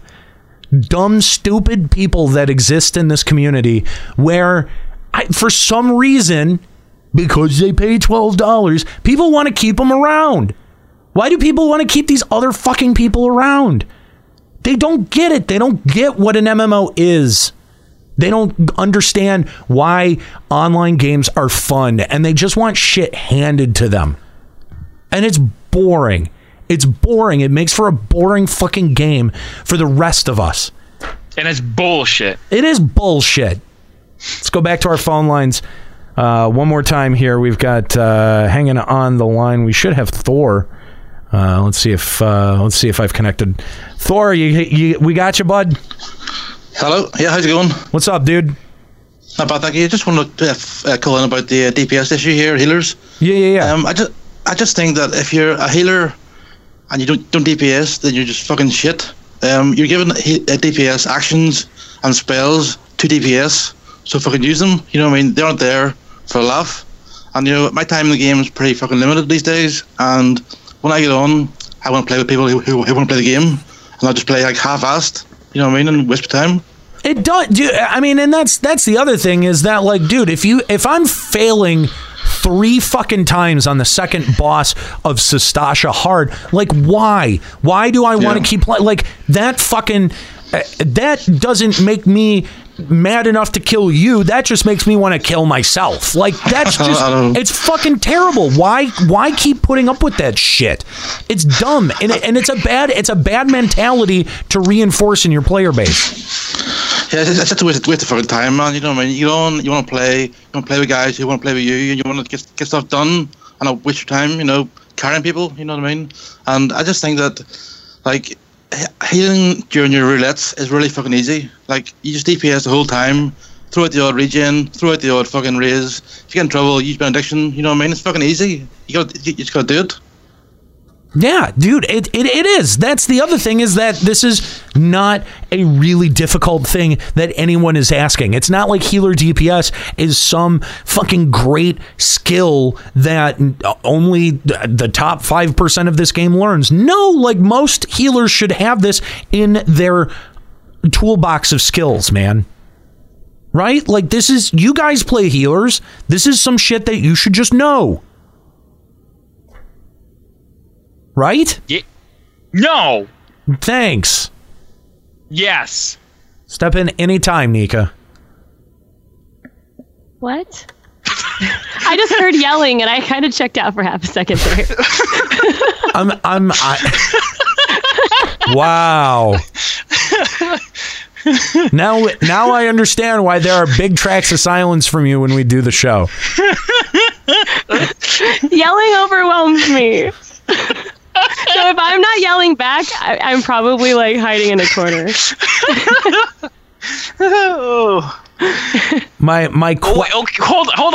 Hold on. So if we want you to go away, Nika, we just have to yell at you? Yeah. Okay. I'll keep that in mind. Make note of that. What my question was that this should be a skill that you develop between 1 and 60, right? Like, this is a skill that every healer should have in their toolkit, in their toolbox. You know, like, what it should be something that every healer knows. It's not hard. But let's be real though. Like, I leveled White Mage solely on faiths, and the entire time you do faiths, you're just DPS. What a bunch of fucking pussies. These kids, lol. Loads of baby ridge. Thank you, Ryuichi. Loads of baby ridge. Baby ridge. But it's really hard if you get to 60 without having done purely dungeons or done any kind of content where you were in a group situation, because you stand. Then that's not your main. That's not your main. True. Right? However, like it is not hard to practice. Like, I mean, I remember thinking, oh my gosh, dance dancing's so scary. Like, how am I ever going to learn how to do this? I never once said, I'm never going to learn this. This is dumb. I said, how am I going to learn how to do this? Right. And that's when I started doing Crystal Towers and all those World of Darkness and stuff. And I just would start practicing, because that's the easiest thing, that if you fuck up, there's another healer there to cover you, and it's casual content. You're fine. That's a totally fair attitude. And also, I just want to say that anyone who comes out, like, anyone who's like, hey, I'm trying to learn, and says that in the party, dude, you're not gonna get any flack from me. Oh. Not a single iota. Like, cool, I get it. Everyone learns. It's fine. But the thing is that, like, I mean, I know that there is nothing in the system that really teaches how to do that. But again, if it's an expectation of the community, then that is something that you would pick up between 1 and 60. And especially for people whose main job it is to be, you know, like, they started as healer, they identify as a healer, they want to go through the entire game as a healer. This should be part of your tool set. This should be a part of your skill set that you rely on. And, you know, just sort of like how tanks doing damage was sort of an unspoken part of their responsibility for the longest time. And it still kind of is. Like, tank damage is not completely irrelevant. So, you know, if tanks got to do it, if that's part of the responsibility of tanks, then you know what? Guess what? It's also part of the responsibility of healers too. There are times when you're not tanking, or even when you are, but there are times when you're not tanking that you should be doing DPS. Like, actually, absolutely. My biggest hate of Paladin pre-Heaven's Word was that my only DPS moves were my biggest enmity gains. And I hated that, because even in Sword Oath, I was getting more enmity than I should be getting as DPS. But even still, if tanks are supposed to DPS when they're not tanking, healers should be DPSing when they're not healing. Totally agree. I mean, it makes sense. I don't know why that doesn't make sense to people. Like, but I mean, I'm sure there are people out there, though, also that are also tank purists who believe that tank is my name, tank is my game, and they don't DPS. I'm sure there are plenty of people like that. Yeah, no, I guarantee that there are. The tank's job is to stay alive, so that's why I meld all my materia as parry. I don't even have a response for that. Yeah, what? Because it's logical. As a tank, my job is to stay alive. So in order to fulfill that role, I have to meld materia into all of my gear. Good luck with that. Why do you say things? Why do you ever say why? Why? Because it's logical. My logic is infallible, and the end. I'd like complete derail of conversation. Infallible. Combo over. Juxta has killed it with one sentence. Or with one word. Parry. Boo. Conversation over. Infedorable. Logic. Oh my God. You're the worst. You're the worst. By the way, shout out to Mr. Happy. Thank you very much for the host, bud. We appreciate it. And thank you for having us on State of the Realm last Tuesday. That was awesome. If you want to check that out, you can check that out at Mr. Happy's YouTube channel.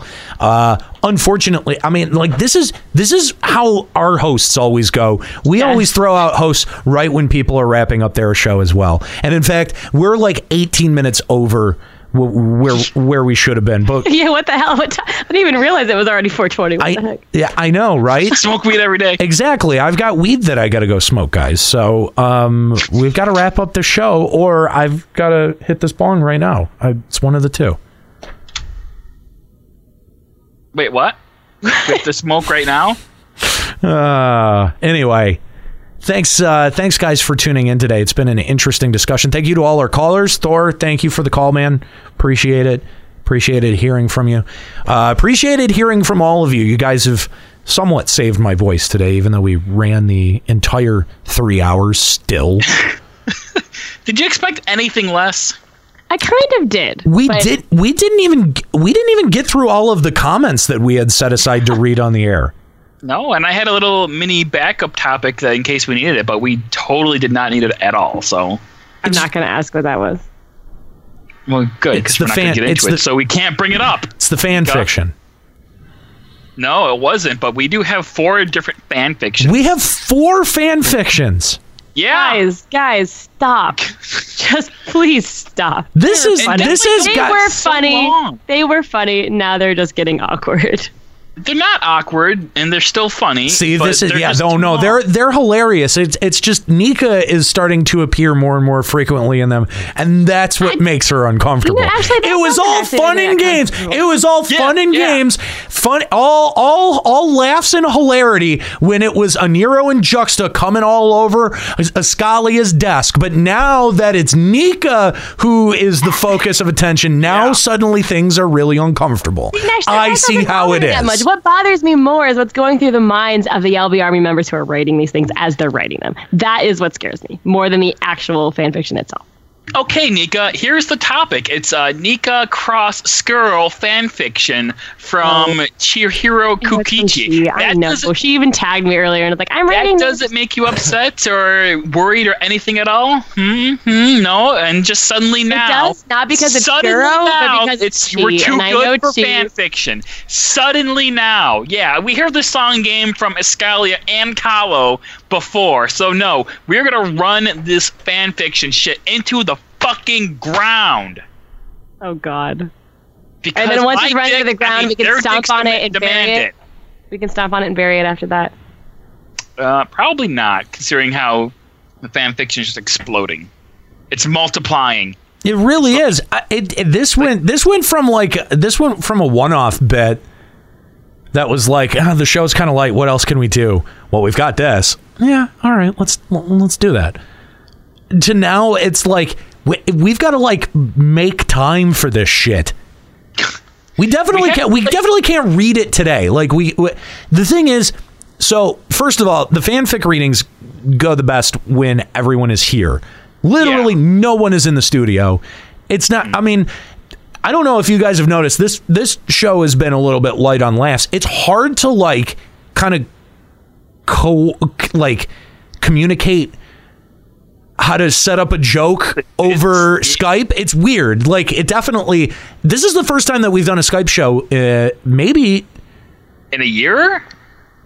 No way. An actual like show. Like, I think that this is the first time that maybe ever in the 14 run. Well, with you, I mean, me, Nika, Kahlo did a show over Skype when you were in. Well, yeah, that's because that's a little bit different. Yeah, we've done 2 of those. Yeah, that's a little bit different. But that's different than Aniero being there all by his lonesome in studio with all of us on Skype. Exactly. Just pants off. Just jacking it the whole time. I don't feel like that's happened since like 11 days. You're right. This is the first time that the end of our 11 days. Even with such inclement weather that we had last year, we seem to make it every single weekend. There wasn't a weekend where we had to like call off like we did here. But I mean, in all fairness, though, I've seen reports in the last 4 days of a 50-car pileup, a 40-car pileup, and a 30-car pileup. I mean, it's just like it's nuts. It's bizarre how terribly people are driving, and it's happening on huge highways. And I really did feel like if I asked the crew to come out here this weekend, that it would be potentially dangerous. We didn't know when the snow was stopping either, which I don't even know if it has. I haven't looked outside. It's not gonna stop until like Monday. Fuck. So and I got to get to work in the morning. It's gonna be tough. Make sure you shovel your apartment complex parking lot.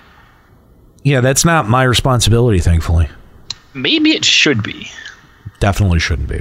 Anyway, again, thank you to everyone who called in today. We appreciate it. We always love hearing from you guys. Thank you to Happy for the host. That was quite kind. I also want to thank Kookie. I didn't get a chance to thank her a couple of weekends ago when she had set up our interview with Austin Creed, a.k.a. Xavier Woods of the New Day. She had set that up, and it was just an awesome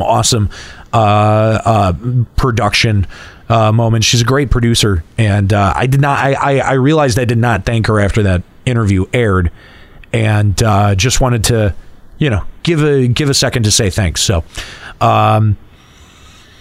that's going to be it for Limit Break Radio this week. Thanks, guys, for tuning in for a little less formal of a Limit Break Radio episode. Again, I appreciate your guys' understanding with us being on Skype and, with the weather stuff.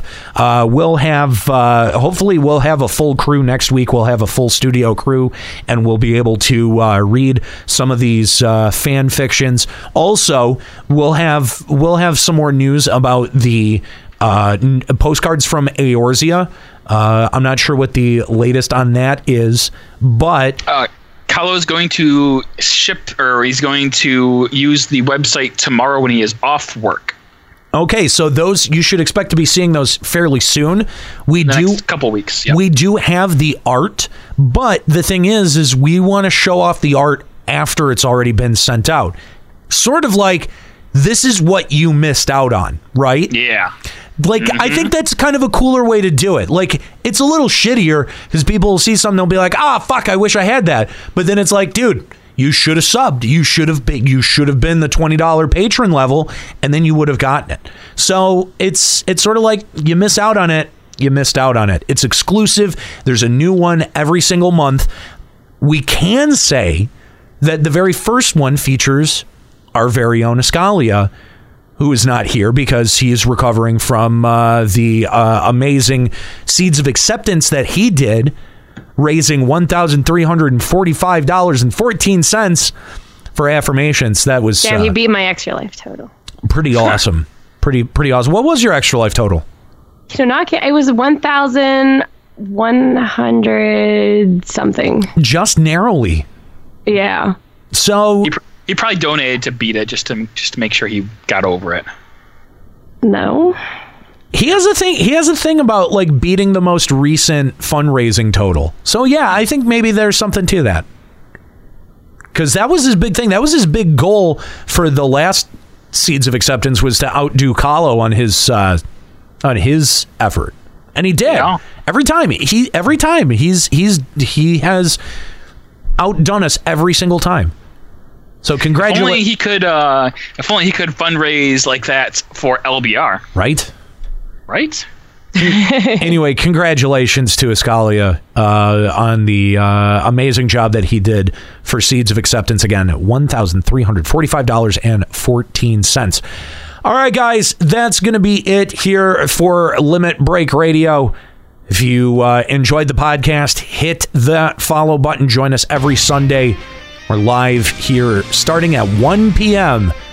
for 3 hours of talk about FF14. We allow you to call in. Join us live each and every single Sunday starting at 1 here at twitch.tv/Limit Break Radio.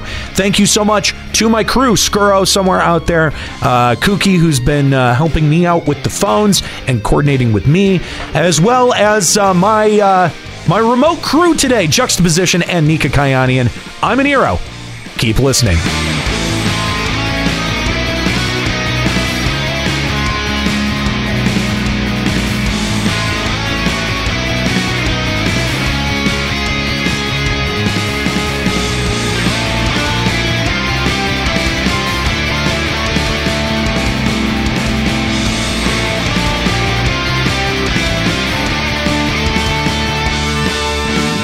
Limit Break Radio is a production of LimitBreakRadio.com and Bender Media Productions. This episode was produced by Kooky Persona, Aniero Grigori, and Juxtaposition. Final Fantasy XIV and Eorzea are trademarks of Square Enix.